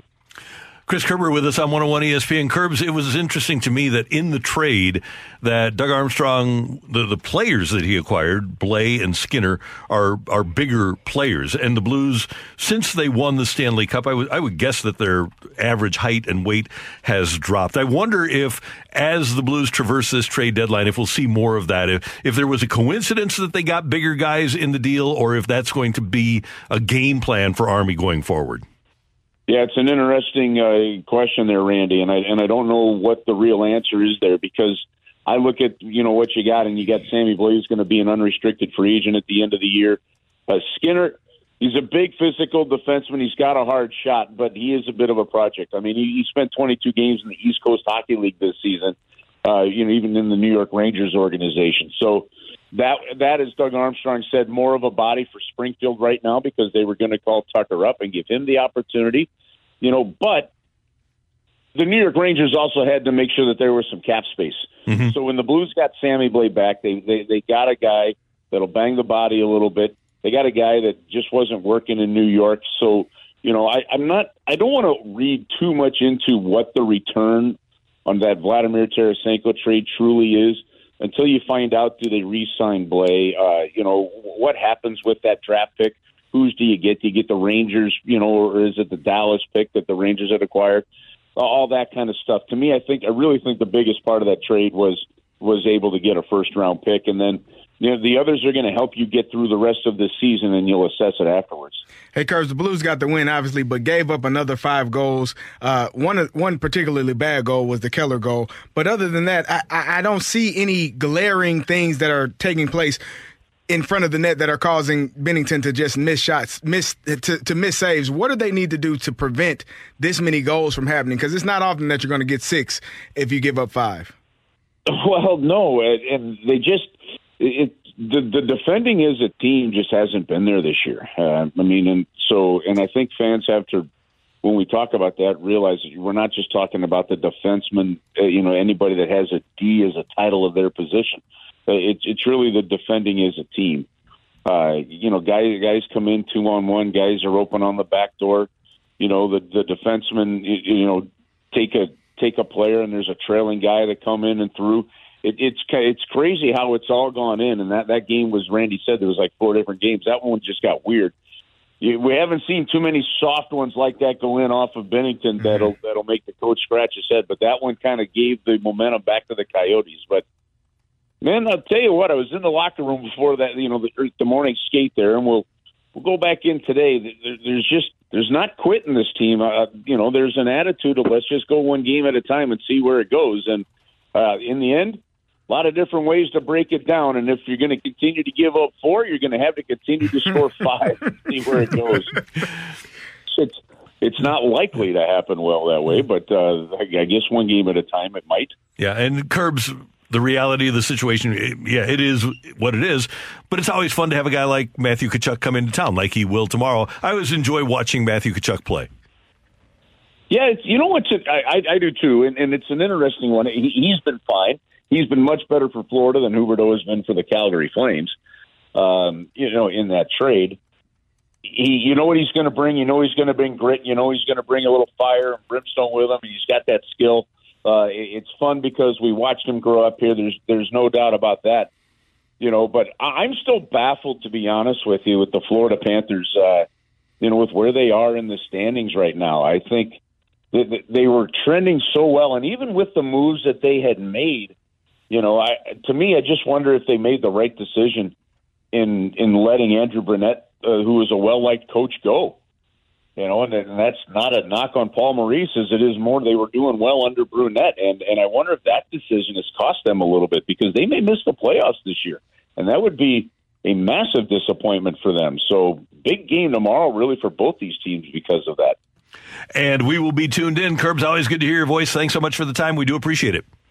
Hey, Randy, one other quick thing there. He's coming back with the Florida Panthers, too. It's great to see Jamie Compon come into town, too. As you remember him, and now an assistant with Paul Maurice again, who brought him back with him to Florida. So and he's got so many terrific friends and people that here in town that appreciate who he is as a person and a coach and a friend. So nice to see Jamie back in town with Florida too. And a guy that was the Blues video coach, worked his way up to being an assistant coach, spent time in Chicago, won Stanley Cup championships there, and like you said, has followed Paul Maurice around and is a really good hockey man, but more important, is just a really good man. Yeah, that's exactly right. One, had his name on the cups with Chicago and LA. A terrific story, and it'll be neat to catch up with him at the rink tomorrow. Hey, Curbs, Saquon and Daniel back next year? Hey, I saw a tweet this morning from the New York Football Giants there that said the next season starts today. So I guess they'll go at it, and I'll follow a little bit. All right. Yeah. Curbs, we'll talk to you soon. Thank you. All right, guys. Have a great week. See you. That's the voice of the Blues, Chris Kerber, here on 101 ESPN. Tomorrow, the pregame for the Blues and the Panthers at 6. Alex Ferrario and Joe Vitale, and then Joey will join Curbs for the call at 7 o'clock. Coming up, we've got the fight for you here on 101 ESPN. You're back to the Opening Drive podcast on 101 ESPN. Presented by Dobbs Tire and Auto Centers. Welcome to the fight. In the red corner, Average Joe Listener. And in the blue corner, the undisputed king of morning drive. Please welcome Randy Carricker. Welcome back to the Opening Drive. I'm Kerry Davis, joined by Matthew Rocchio, and it is time for the fight, or as some would call, the bludgeon. However, our contestant today, Tyler, has been able to, I guess, avoid the bludgeoning and take care of business as he goes for his third opportunity for a win and a Hall of Fame opportunity. Tyler, how are you feeling today about this opportunity that is in front of you? Pretty good. Are you excited? You ready to roll? You focused, laser focused. You got Rockets over here sweating a little bit. He doesn't really know. See, here's the thing, Tyler. This is the thing that people don't get to see. Rock is excited for our listeners, but he's also, I don't know what word you would use. What adjective would describe you right now? Nervous? Apprehensive? Worried? Concerned? Yeah. Because I want them to win. But you don't want to deal with Randy. But if a question is not. Yeah, if he's got an issue with, I can't see how he'd have an issue with any of these questions. Guess what? But then again, I thought he was going to like the Blues one from Friday, and he hated it. We'll see here shortly. Tyler. Hopefully you love up with hockey. Well, Tyler, are you ready to roll? I think you can guess what the topic of this fight might be. Yeah, we're ready. We got today in the bag. All right, Tyler, here we go. Travis Kelce stepped into second place in career receiving touchdowns last night with his first quarter touchdown. Who does he still trail for the all-time record? Jerry Rice, Michael Irvin, or Rob Gronkowski? In Super Bowl history? Yep, in Super Bowl history. Playoff history, excuse me. He's second place in career playoff receiving touchdowns. Sorry about that. And what were the options again? Jerry Rice, Michael Irvin, or Rob Gronkowski? Jerry Rice. All right, last night, Nick Bolton became the first Mizzou grad to score in the Super Bowl. Who was the highest scoring Mizzou player in NFL playoff history with 4 touchdowns? Is that Jeremy Maclin, Otis Smith, or Kellen Winslow?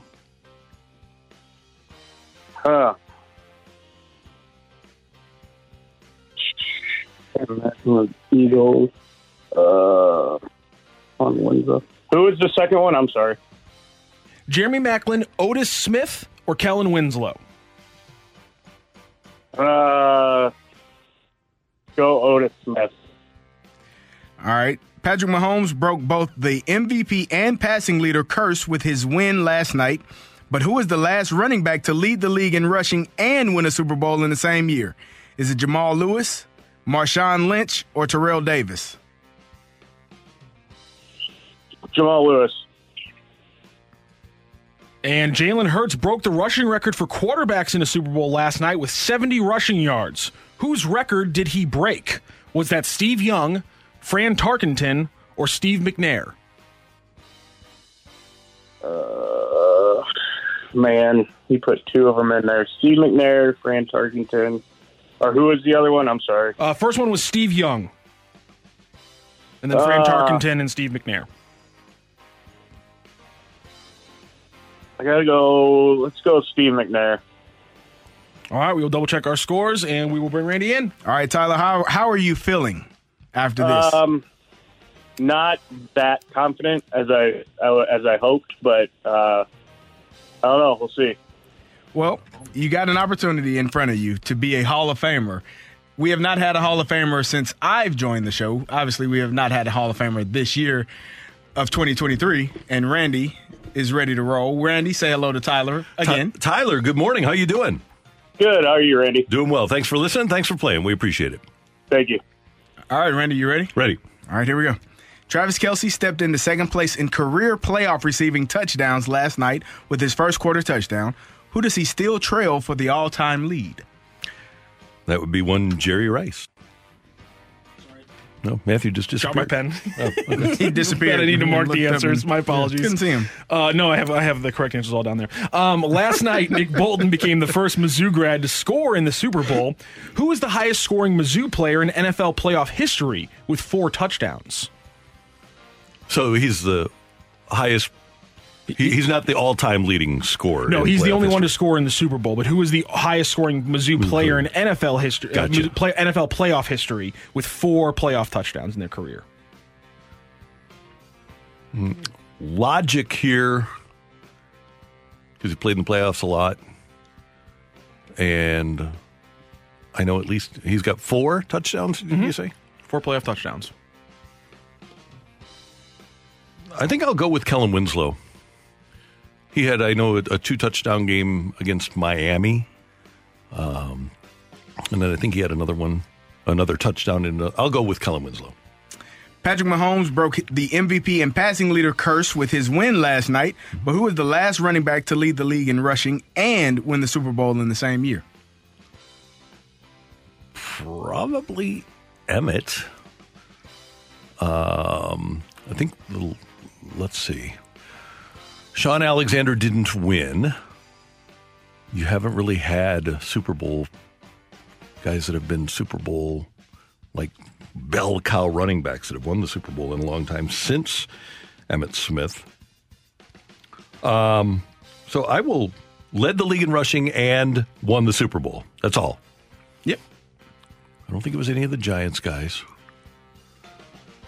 So I'll go with Emmett. All right, Randy, and Jalen Hurts broke the rushing record for QBs in a Super Bowl last night with 70 rushing yards. Whose record did he break? 70 rushing yards in a Super Bowl game. Yes. And what quarterback had 70 rushing yards in a Super Bowl game? Well, I've got an idea, but I'll do the lifeline. Is it Steve Young, Fran Tarkenton, or Steve McNair? I forgot about Steve McNair having a really good game. Tarkenton, it wasn't Steve Young because he threw for 6 touchdowns. He didn't run for that many in the Super Bowl. So we're down to Tarkenton and McNair, and Tarkenton spent a lot of time handing off to Chuck Foreman. So I will go with Steve McNair against the Rams in Super Bowl 34. We only had 3 people make it to this stage in the entire calendar year after I got here in 2022. There was a Hall of Famer in the beginning of January, but only 3 people since then made it to this stage in 2022.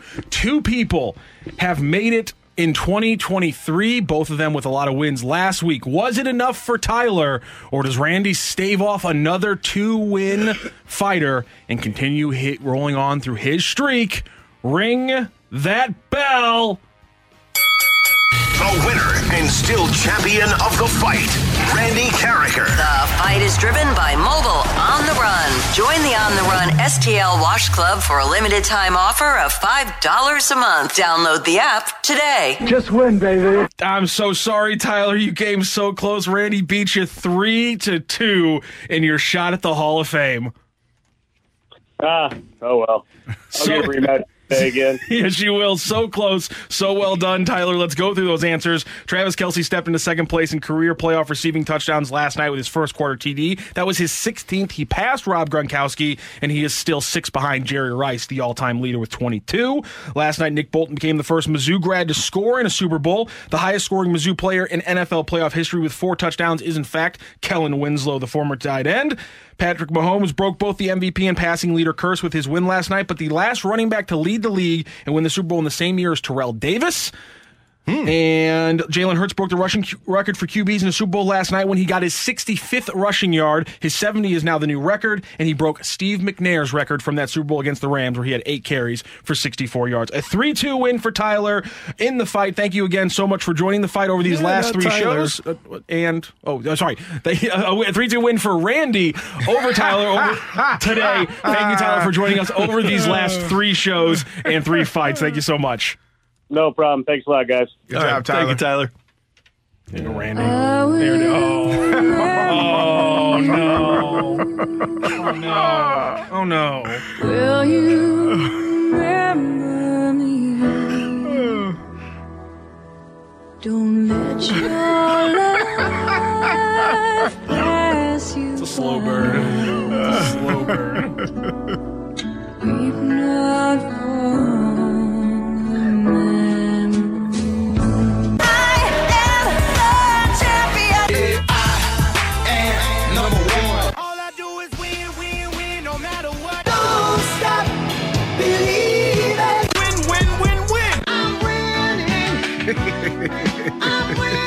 It's my quarterback.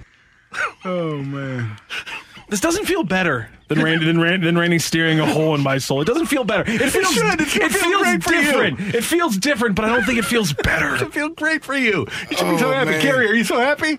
Yeah, I am. I'm breathing easier. I'm just here. I'm just here. I've learned my lesson. I don't say much or do much. I just here don't existing. Say much or do much. Stay out of the way. Hey, everybody. I'm like an offensive analyst in Saban's coaching room, baby. Just stay out of the way. Our friend John Denton over at Cardinals.com has his top 3 storylines heading into spring training, and we'll give you his and ours next on 101 ESPN. You're back to the Opening Drive podcast on 101 ESPN. Presented by Dobbs Tire and Auto Centers.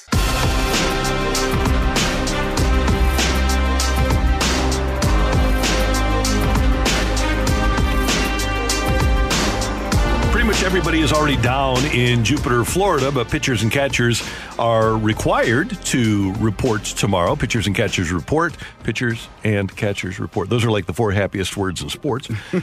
And then the first full squad workout will be Wednesday. First pitchers and catchers workout will be Wednesday. First full squad workout will be 5 days after that. Our friend John Denton, who covers the Cardinals for MLB.com, has his 3 big storylines for the Cardinals entering spring training. He asks, how will the outfield shake out, namely rookie sensation Jordan Walker?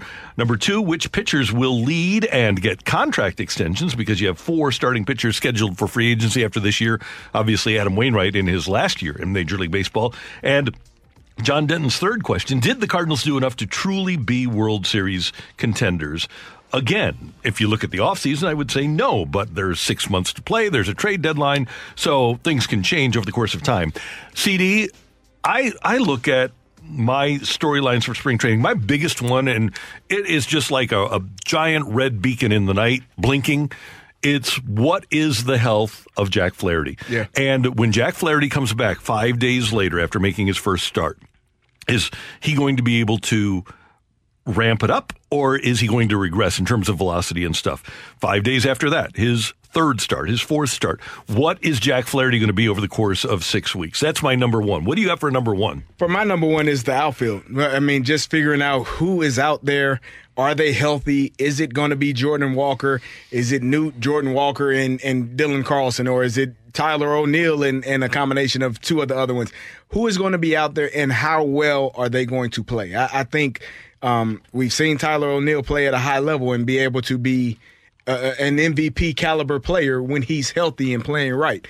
We think Dylan Carlson has, all of the potential in the world. Newt is a guy that kind of gets put to the side because we talk so much about Jordan Walker and all of his ability, but that outfield, those 4 guys, and if you want to add Alec Burleson to that group, those 5 guys, figuring out which 3 are going to be the starting 3 every single day. All right. Here's my second one, and it's in regards to the bullpen and a guy that you are not concerned about, you're intrigued by. But Genesis Cabrera is pitching in the World Baseball Classic for the Dominican. Gallegos is pitching for Mexico. Palante is pitching for Italy. Romero is pitching for Mexico. The newcomer Guillermo Zuniga is pitching for, or Zuniga is pitching for Colombia. You've got so many relief pitchers that are not going to be there during the course of spring training. I think one of the storylines here is what is or who is Jordan Hicks by the end of spring training? That's where I wrote that down as well. That is my one of my key questions as well. What is he? Who is he? Where does he fit? Because for me, if I watch him and I see him enough, and even the way that he carries himself, he's either a starter or a closer. He's not a middle inning, middle relief type of pitcher. His personality doesn't fit that role. He's a guy that you want starting, going 6, 7, maybe 8 innings, or he's a guy that you want to come and close the door. And really, there's no in between for him. So where does he fit on this team? And if it's not on this team, where will it be, after this season? Because if you're solidified in your role for him being a middle reliever, I don't know that he wants to do that for the entirety of his career. And then my third storyline, Kerry, and I know people will hate to hear this, but he has been down in Jupiter since Thanksgiving. All right, so December, January, February. Don't do it, Randy. Yeah. Don't do it, Randy. I'm intrigued. Randy, don't do it. I think it's a storyline. Does Paul DeYoung have a chance to win a job? Because as anybody who has rationally paid attention knows, the physical skill set is there, but hasn't shown itself for 3 years. The Cardinals clearly still believe, John Mozeliak has said it, that they believe that there's something there that needs to be unlocked with Paul DeYoung. Do I want to see it? Not really, but Tommy Edman is playing in the World Baseball Classic. Who's your shortstop going to be when Tommy Edman isn't there? The guy's going to get an opportunity, and I think it's a storyline to watch. I don't necessarily think it's a positive storyline to watch, but the Cardinals are going to look at it that way. I am of the belief that the Paul DeYoung experiment is a storyline to watch for better or worse this spring training. Yeah, he's going to get plenty of opportunities, and we've talked to people that said he's actually looking, back to what he was prior to whatever it was that caused him to lose his ability to hit in the manner in which he was successful with. And so if he's able to have that success that we've seen in the past and come back and we already know what he is as a fielder. We trust him in the infield. He's one of your A-plus defenders. But at the plate, he's a liability or has been a liability. Big time. And so now you want to make sure that if he's getting those opportunities that he is producing at the plate. So I agree with you, Randy. That is going to be a key story to see how it plays out. And there was, I don't remember who we were talking to last week who said, he's performing well enough to potentially be traded if he continues to go in the manner in which he does. So John Denton. I think it was John Denton. So there are possibilities and things that can take place where he may not be on this roster, but if he is, he's going to be able to create some things and do some things for you positively. People might not like it, but John Denton, Mike Claiborne, I mean, everyone we talk to who knows this better than we do says you have to keep the name up because if he hits, and we already know what the defense is, he's going to play. And that's why, for me, one of the big storylines is how does Nolan Gorman look consistently in second base? I mean, that's going to be a big thing when you talk about roster construction this entire year. Also, who gets the at bats as your DH? That's going to be a big thing for me the entire season. Watching him step out immediately and play a solid second base defensively. Also, we got a text here. I love this. I can't believe this is the first text we got. 314 says I can already see Alex Reyes being an all-star with the Dodgers. I'm surprised it took until 8:58 for us to get a comment about Alex Reyes signing with the Dodgers, Randy. My number one thing is Wilson Contreras. I mean, him replacing, a legend in Yadier Molina with the rules changes and what we've talked about, the bases being bigger, the pitchers not being able to hold runners as easily as they have in the past. How well does he do in the run game? Because we think that athleticism is going to be more on display this season and in coming seasons because of all of the rules that have been implemented. How does he do behind the plate? I think we all are comfortable with him at the plate, but how does he manage the pitching staff and how does he hold runners, from just stealing at will on him each game, because that's going to be a key component for them to be successful as well. That's Kerry. I'm Randy, and those are three storylines as the Cardinals head into spring training this week. Coming up, Vladimir Tarasenko scored in his first game with the Rangers and played well in his first two games. So does that maybe change the way other teams look at the other Blues because they got away from St. Louis? That's next on 101 ESPN. You're back to the Opening Drive podcast on 101 ESPN. Presented by Dobbs Tire and Auto Centers. You're back to the Opening Drive podcast on 101 ESPN. Presented by Dobbs Tire and Auto Centers. Randy and Carrie break down the biggest story of the day on the Opening Drive. It's time for today's big thing.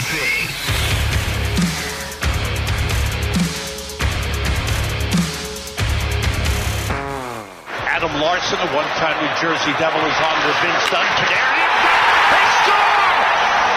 It's Tarasenko from Panarin! It's magic! How about that start? Welcome to New York! That call from Rangers Television, our buddy Joe Micheletti, who we've talked about him going, Vladdy Tarasenko going to New York for several years, and now he is there scoring a goal in his first couple of minutes as a member of the Rangers, and played well, Kerry, in his first game the other night for the Rangers, and then in his second game, even though he didn't dent the scoreboard, he played well again. First of all, no surprise there, right? There's a guy with a ton of talent and playing with a friend, playing with a talented centerman. No surprise that Vladimir Tarasenko's game would be solid in New York. Sometimes just a change of scenery allows you to be the best version of yourself. And, there were trade requests, I think, last year and going into the season and, kind of the entire season of what would this be, whether he would be here or not, finally got traded. And like I said, sometimes just the change of scenery allows you to relax and have fun again. That's playing sports, even though you're getting paid and it's an immense amount of pressure, it still should be fun. Mm-hmm. You still should have fun doing it, and maybe he's able to go out and have a little bit more fun. And, Kerry, what I thought of when I saw Tarasenko and the joy that he showed when he scored that goal was when Doug Armstrong, within the last month or so, talked about how he didn't want to bring young players up to this culture right now because the culture was better in Springfield. He said that publicly. The president of hockey operations said that publicly. So I'm wondering if you're another team and you know exactly what Doug Armstrong said, and Doug Armstrong's he's pretty open. He's probably saying it to other general managers too. You see Tarasenko playing that way. If you're another team interested in Ryan O'Reilly, do you consider the fact that the culture here in St. Louis is not what the management wants it to be and think, okay, maybe the problem isn't the players. Maybe it's the overarching culture of this year's St. Louis Blues. Yeah, you can look at a guy's track record and see what they've done the entirety of their career and say, you know what, this season is a bad season for him personally, but the team is not good either. And if you have, coaches and general managers speaking on the team concept and the culture of the team in a manner in which you're saying that they aren't playing together, they aren't playing the right way, you probably would look at it as an opportunity to get that person in your team, on your team, in your lineup, and say, maybe we can change some things and maybe he can help us, succeed and continue to win games and make a playoff push. And because I know what I know about Ryan O'Reilly and all of the other teams in the NHL know about Ryan O'Reilly, everybody that's in playoff contention, everybody, and that includes teams that are 3 deep at the center position, everybody should be interested in Ryan O'Reilly. What he brings to the table in terms of helping young players along, what he brings to the table in terms of leadership, and of course, what he brings to the table in terms of his playoff pedigree and his defensive prowess. Did that goal he scored to win the game kind of feel like just like that moment where it's kind of the end of what has been done and what he's done throughout his entire career? It felt that way to me, and I know it hasn't. We haven't had any trade talks. There haven't been anything go across the screen, the crawler. There's nothing that said he's been traded yet. But it just felt like that moment when he scored that goal, everyone felt like they knew what was going on in that moment. And he's showing the rest of the league, okay, I'm good. I'm good, right? I'm healthy. The foot is good. I'm good to play. Yeah. Come get me if you want me. I felt the same way, and I would not be surprised if the Blues would take it down to the trade deadline if there is a Ryan O'Reilly trade, because they'll probably maximize the value for him as opposed to Tarasenko, probably able to maximize the value for him as they approach the deadline. One of the things about Tarasenko was that Timo Meier and Patrick Kane were both on the market, and for various reasons, neither of those two went to the Rangers, but there was more supply than demand for Tarasenko. I think as we get towards the deadline, there will be more demand for a guy like Ryan O'Reilly than there will be supply. That guy just isn't out there this year. Last year, Claude Giroux was out there. This year, Ryan O'Reilly is kind of a unicorn in terms of the availability of players. We talk a lot about the Blues and their forwards not getting back and playing defense well enough. He's not one of those guys that you have the issue with or the concern with. He's done pretty much everything you can do the entire season, even taking blame that one would say is not your fault solely, because that's what the captain does. That's what a leader of the team does. He's a guy, if you are trying to make that playoff push or trying to stay in the playoff run, you might want a guy like that on your team, a guy that understands how to play a champion and has had the C on his sweater. He's a guy that you want on your team. It's just frustrating that it hasn't worked out here for this team in the manner that it should have. And my hope would be that the Blues can find a way to reach an agreement with O'Reilly. I think O'Reilly should end his career with the Blue Note crest on his chest, but I just don't see a way logically that happens with the money that is going to go next year to Thomas and Kyrou. By the way, let me just give you some ideas here. If I'm Dallas, and all of this is going to be obviously predicated on a team's ability to fit a guy like that under the cap. But if I'm Dallas, Colorado's now third in the Central Division. If I'm Dallas and there's a chance that I play Colorado in the playoffs, I want Ryan O'Reilly to defend Nathan MacKinnon. If I'm Winnipeg, I feel the same way. If I'm Colorado, I would want Ryan O'Reilly to handle the top guys, for Dallas, Tyler Seguin or Ben or whomever it might be. Vegas lost their top forward in Mark Stone, their captain, and they need to replace a forward. Seattle, for a second-year expansion team, they have cap issues. But would Seattle do well to have a Ryan O'Reilly on their team? Edmonton, if you're Edmonton and you've got Draisaitl and McDavid and you need a guy to shut down the opposition, you go out and try to trade for him. I don't see a team in the West that should not have interest in a guy like Ryan O'Reilly. And that doesn't even include a team like Toronto that should. Tampa Bay might not need a guy like O'Reilly, but most teams that are in the playoff hunt in the league could use a guy like Ryan O'Reilly. Are you looking for a younger team that needs a veteran that has done it, won, been a Stanley Cup champion, and come in and kind of make sure you ease things off for maybe some of those younger studs or younger talented guys that you have? Let me give you an example. The New Jersey Devils are having a surprisingly good year, but their best players, Jack Hughes, is leading them in scoring, and he's 21 years old. Their second leading scorer, left winger by the name of Jesper Bratt, is 24. Their third leading scorer among forwards is a more veteran guy, Nico Hischier, is only 24 years old.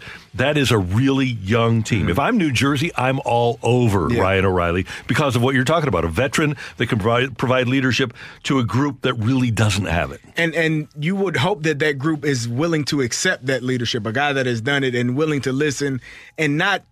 I feel like at times there's been a power struggle. We talked about it earlier with this Blues team with older and younger guys. It felt like it was a little bit of a power struggle.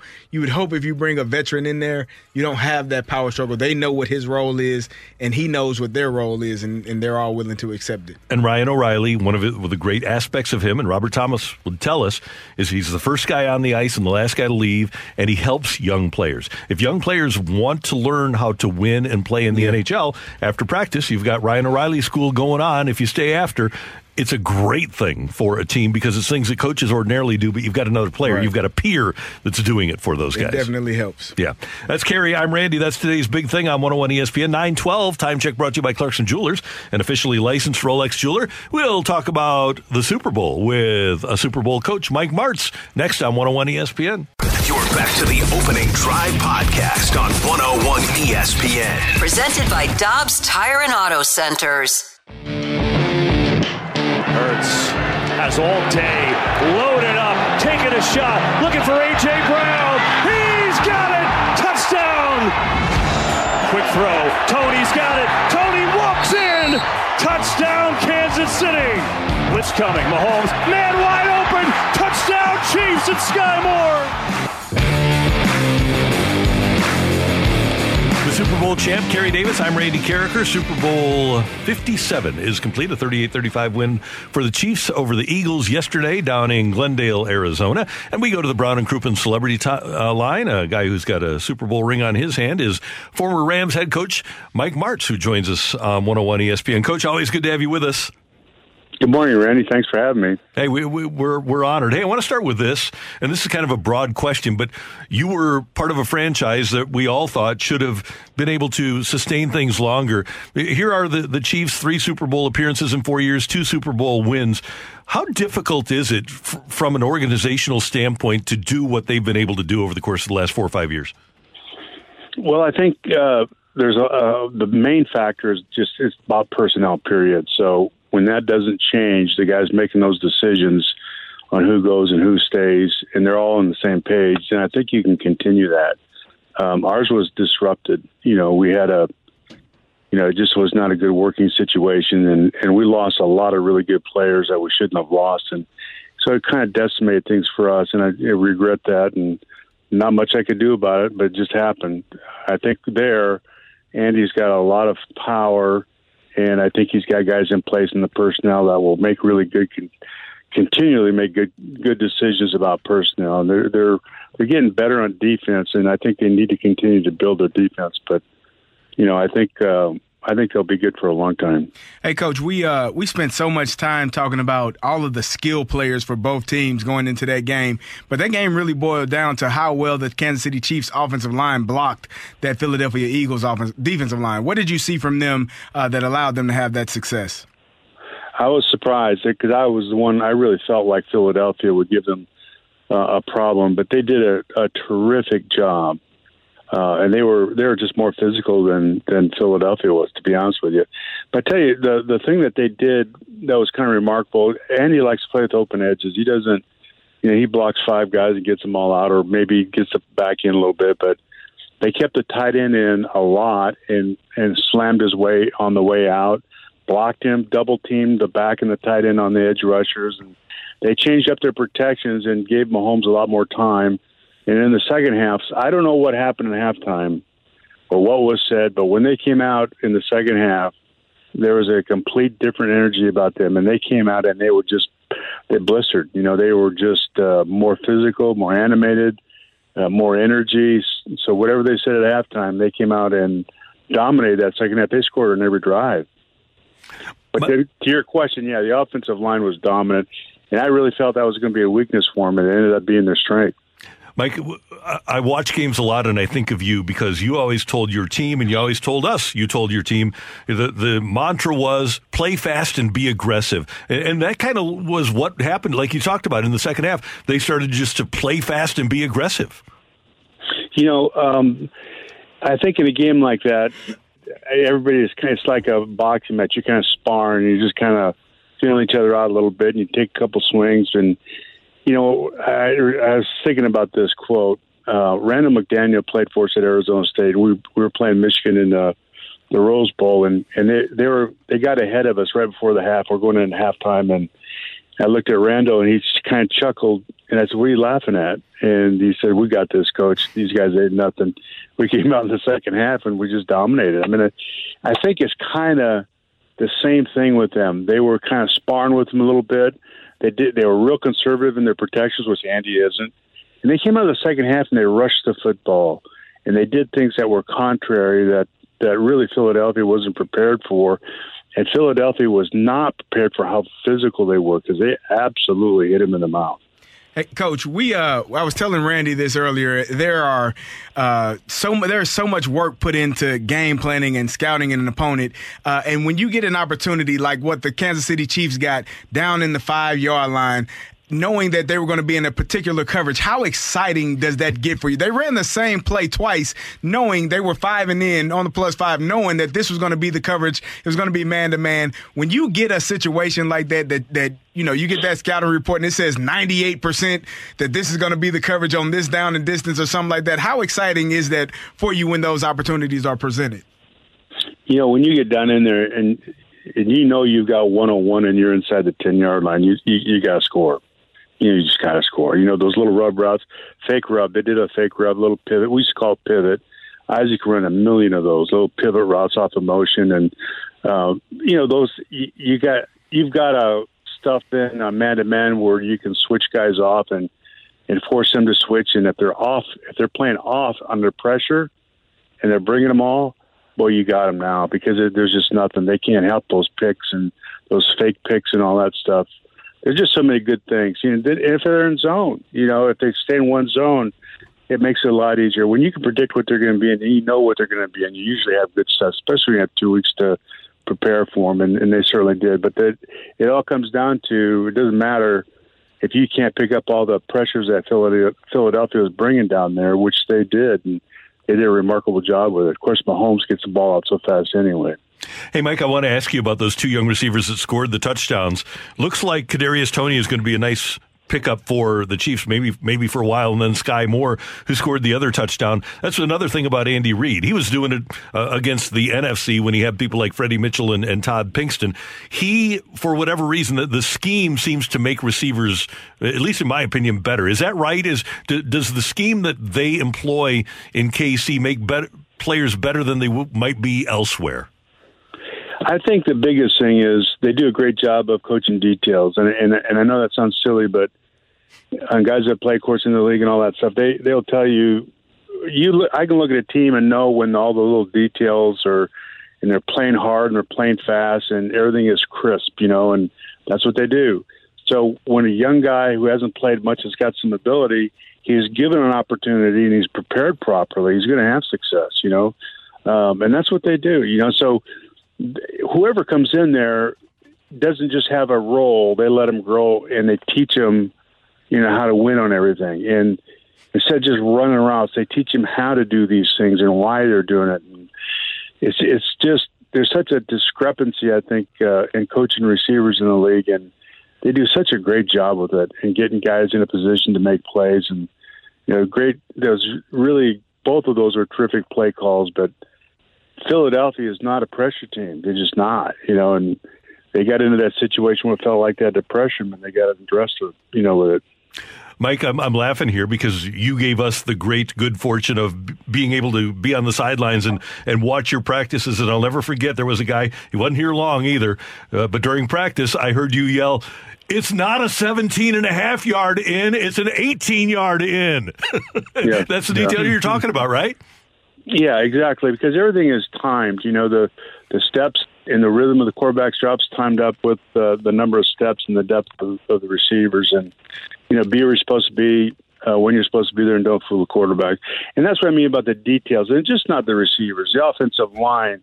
They got to do all the work within a 2.5-yard deal from the line. And 3 technique, the guard's got to step and get his hands on by second step. all those little things that get hammered every day and gone over, and then you can look at it on tape, and there's so much undiscipline on defense when I watch it today, and because there's just not enough time to teach these things. But the one thing that'll happen is, when you get a team that plays a lot of different defenses, a lot of different fronts and things like that, you run the football on them.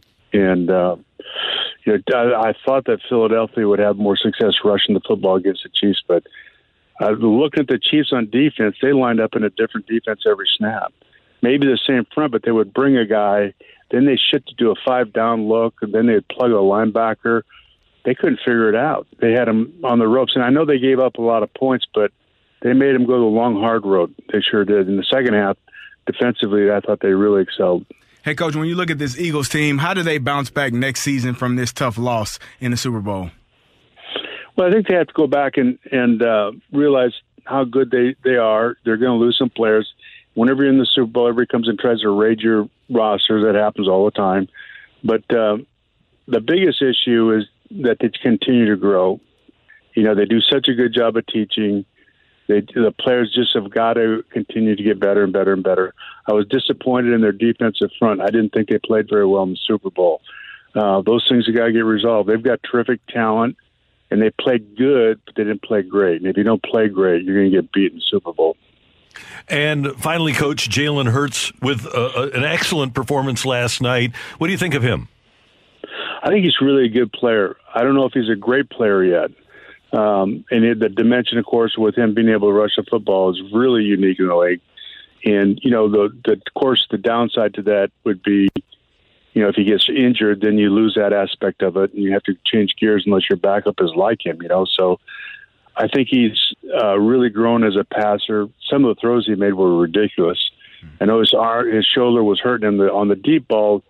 Even the one that was a touchdown wasn't a real good throw, but that's just because of his shoulder isn't completely mended yet. But I think he's continued to get better. That's why I was saying next year, here's step number 2. Now number 3 as we come back and be dominant and win the Super Bowl. And he's going to continue to grow and get better too.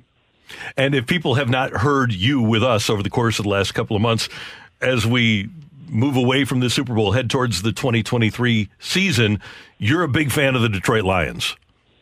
I am, for a lot of reasons. I think if you want to watch great coaching and watch guys execute the details of football at the highest level, watch them. They're coached extremely well.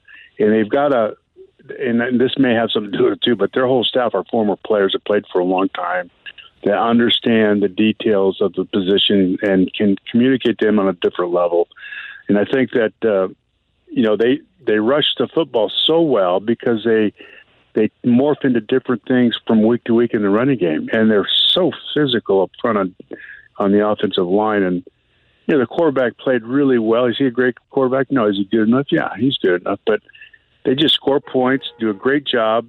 They will probably end up being going deep into the playoffs. They're going to have to really answer some problems in the secondary, I think, in this draft, in the off season, for some free agents too. But I love their middle linebacker. I think he's a terrific player.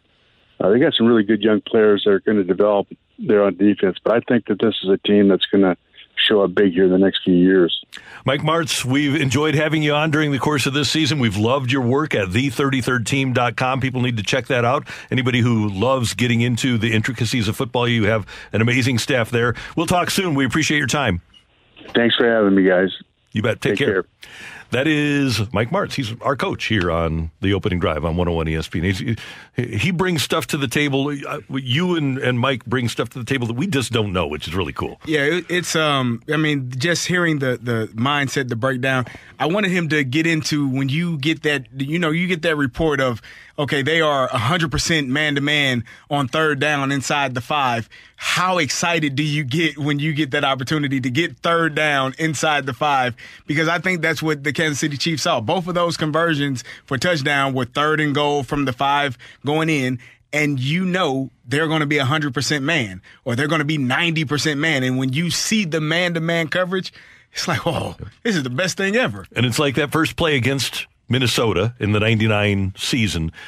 And we asked Mike about it if he knew they were going to score a touchdown. He said, I knew we were going to have a big play out of it because all you need is that safety taking one step towards one receiver, right? Yep. And that's what happened. The safety took one step towards Torrey Holt, then didn't have time to get back, and Isaac's one-on-one. By the way, Isaac started off that play against Dwayne Rudd. They also knew that. But like you say, you had plays like that you knew right away, right? When you get aligned, based on the play that you have, it's going to work because that's the alignment you've seen all week in practice. Mm-hmm.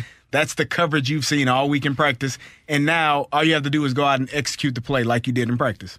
Coming up here on the Opening Drive, Kerry and Randy, what are some of the other emerging teams to look out for next NFL season? That's coming your way on 101 ESPN.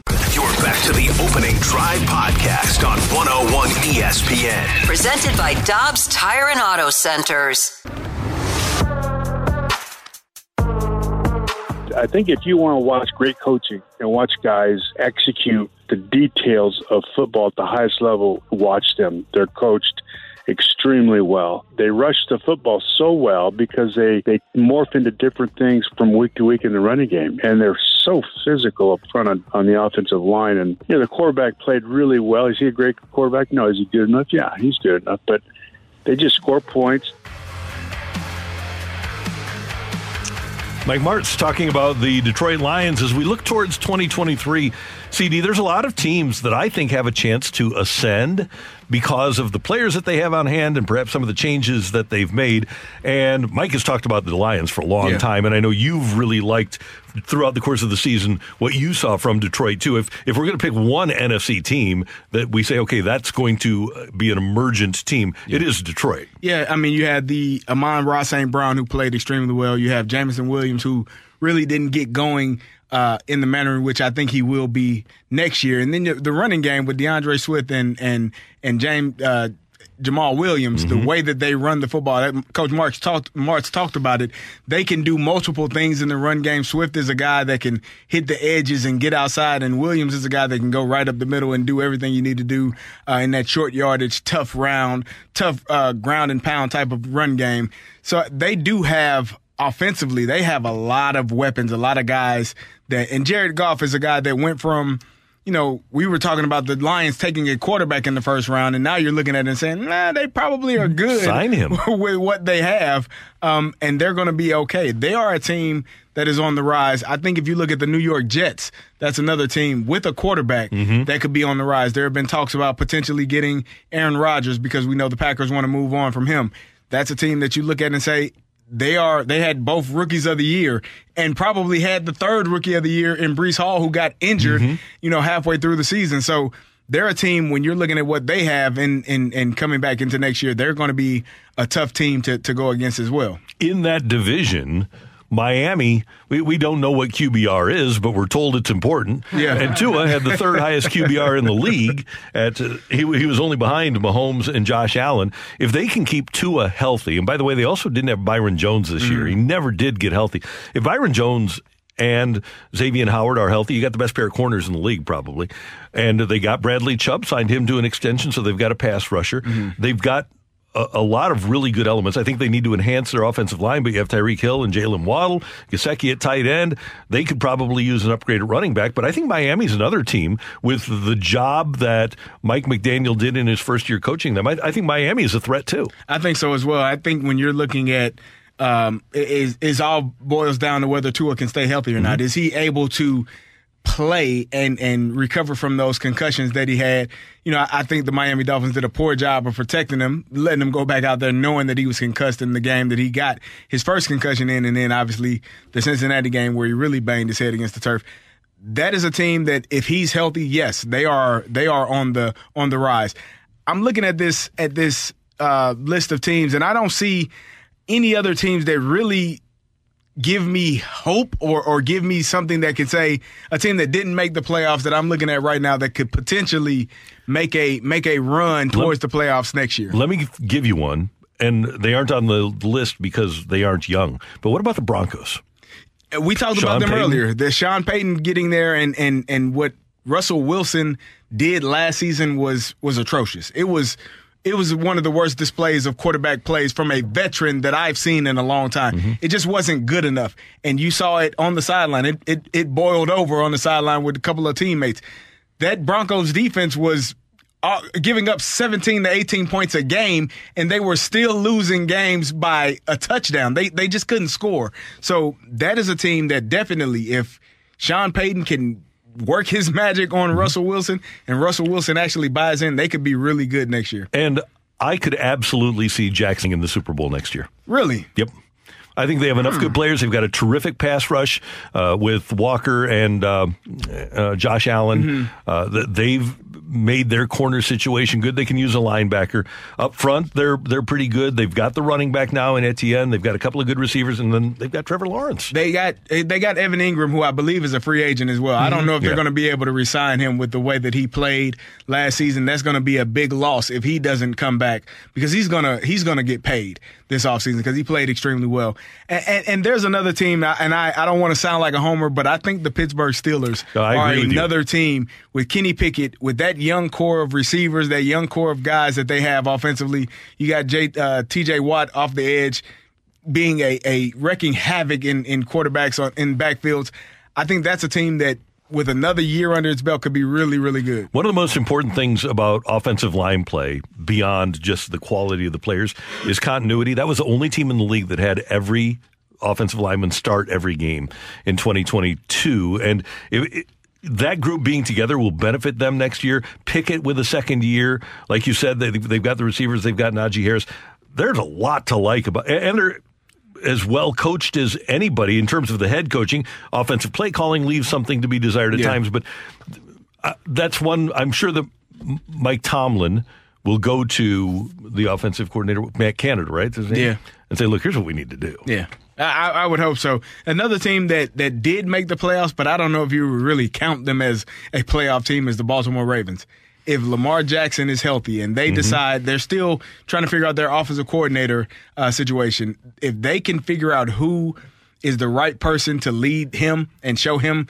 And, there were times where we talked about it, Randy, they had receivers in the same spot, and you want to blame the quarterback. That is not good football. That is not good spacing. When you have two or three guys in the same spot, one person can cover both of them. You don't have a window to throw it in. And so if they can find an OC that can get this passing game, maybe sign a receiver in free agency, or draft a good enough one that can open some things up for Lamar, I think that's going to be a dangerous team as well going into next season. Okay, we've talked before about Marvin Lewis having to leave Baltimore and go somewhere else and succeed as a defensive coordinator to get a head coaching job.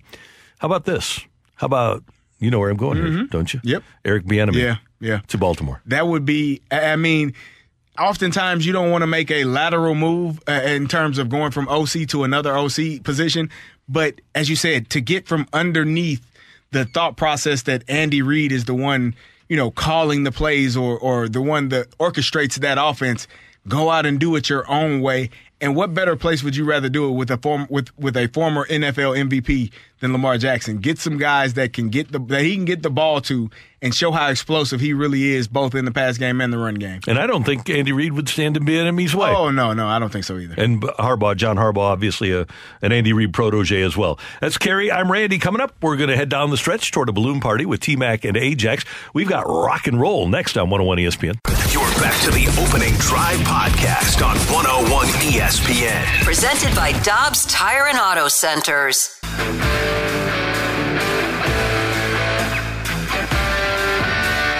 Let's rock. Let's rock today.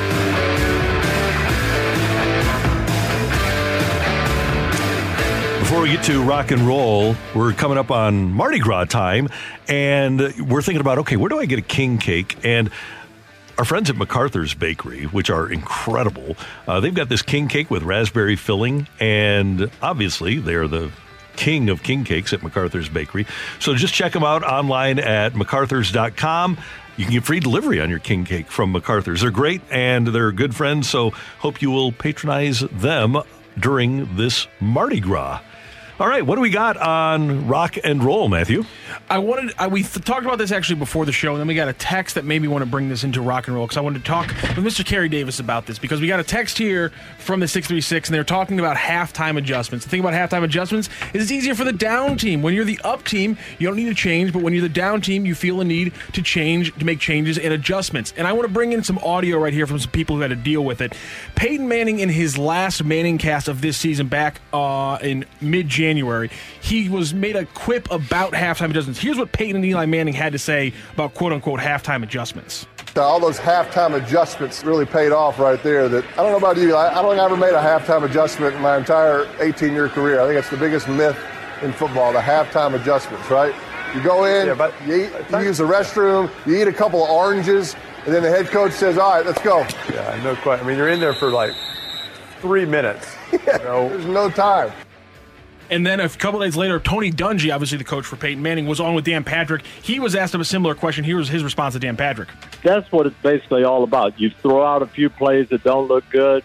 You accentuate some things that did look good, but you aren't making major changes in there. So, Kerry Davis, explain to us the myth or the actuality of quote-unquote halftime adjustments in a football game. Well, that's pretty much it. You realize, well, that play didn't work. We don't need to continue to beat our head against the wall on that one. So we're not probably going to run that one again. But there are adjustments off of that play, or there are plays that are better suited than that play. And so those are the plays that you decide to run. If you realize that this power isn't working, maybe we're going to go counter. Maybe we're going to go outside zone instead of inside zone. You don't, but the base plays that you have, the things that you are, who your identity is, those stay the same. And Peyton is spot on. You go in, what is it, 15-minute half? You go in, use the 12. restroom. Is it 12 minutes? Yeah, 12 minutes. In a regular game, you go in, use the restroom, sit down.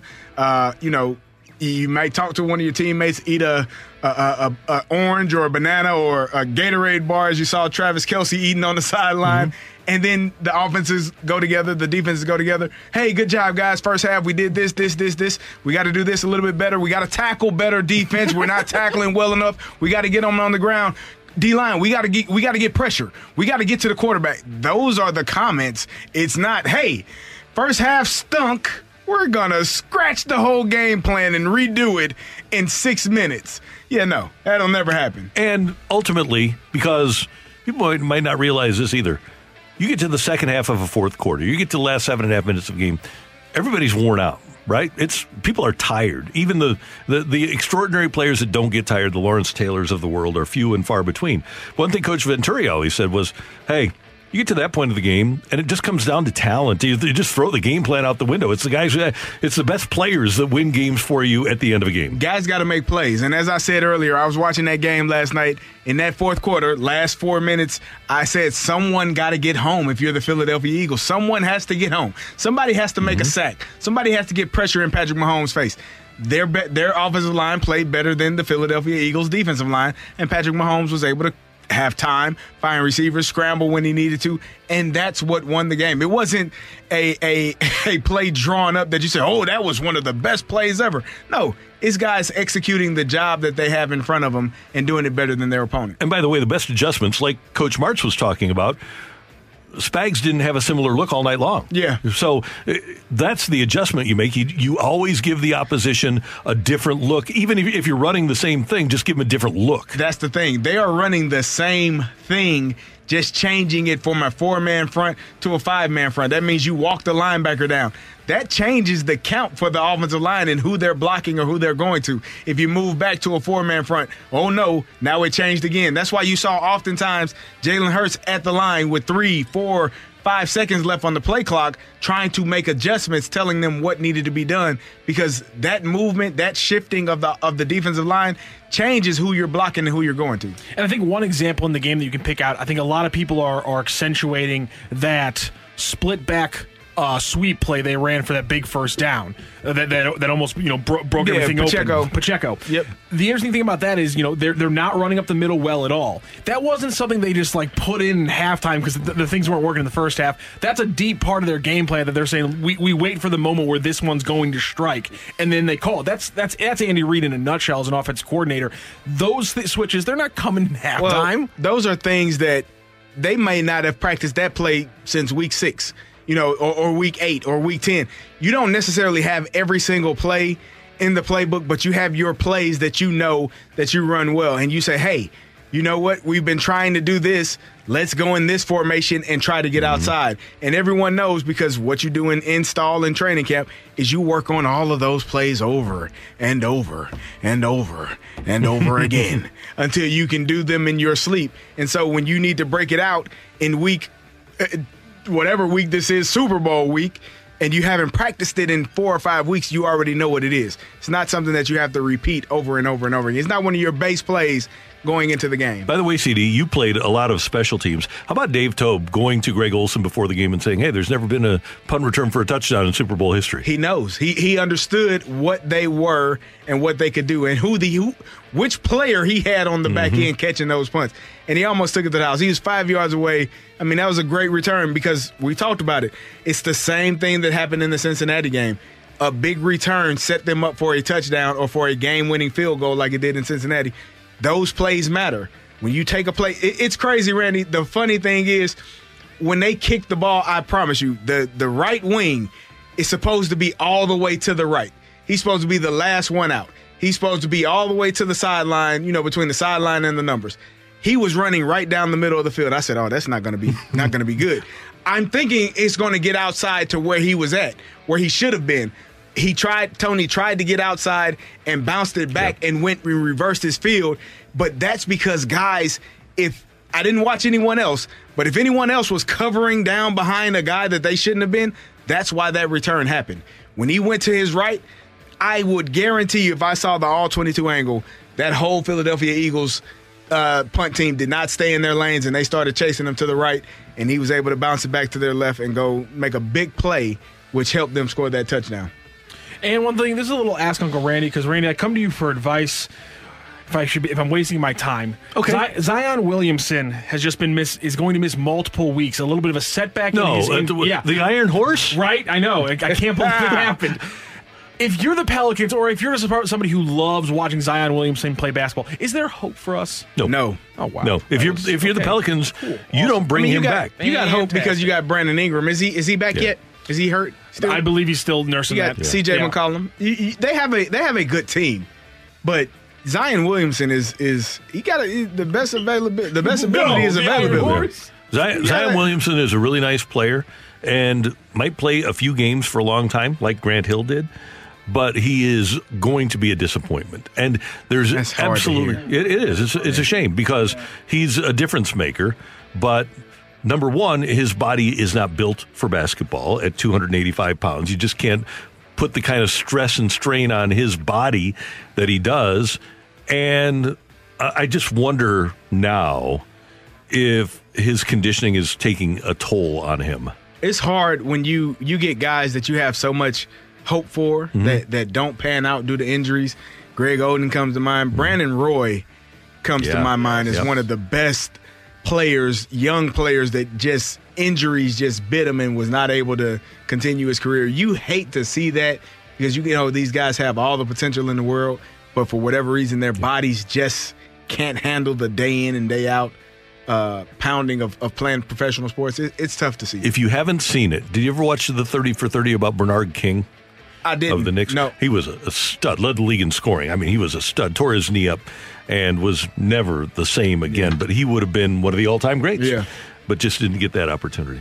All right, Matthew, great job. Thank you, sir. Pleasure. That's our producer-engineer, the one, the only Matthew Rocchio, CD. All right, the Super Bowl is behind us, Super Bowl 57. And so baseball starting tomorrow. Cardinals and pitchers and catchers report. First workout is on Wednesday. And, of course, we have the Blues tomorrow as well. So we are back to the St. Louis wheelhouse. What's tomorrow? We're going to be talking some Cardinals baseball with Xavier Scruggs tomorrow. Oh, he's already in, huh? He's already in, yes. Good. Xavier Scruggs saying that he'll be shocked if Jordan Walker is not the National League Rookie of the Year. Our buddy, broadcasting comrade and former Cardinal, Xavier Scruggs, tomorrow here on the Opening Drive. We thank you for tuning in, texting in, and being a part of the show. For all of us, until tomorrow morning at 7, have a great day, St. Louis. That's right. You've been listening to the Opening Drive podcast on 101 ESPN and ESPN.com. Presented by Dobbs Tire and Auto Centers.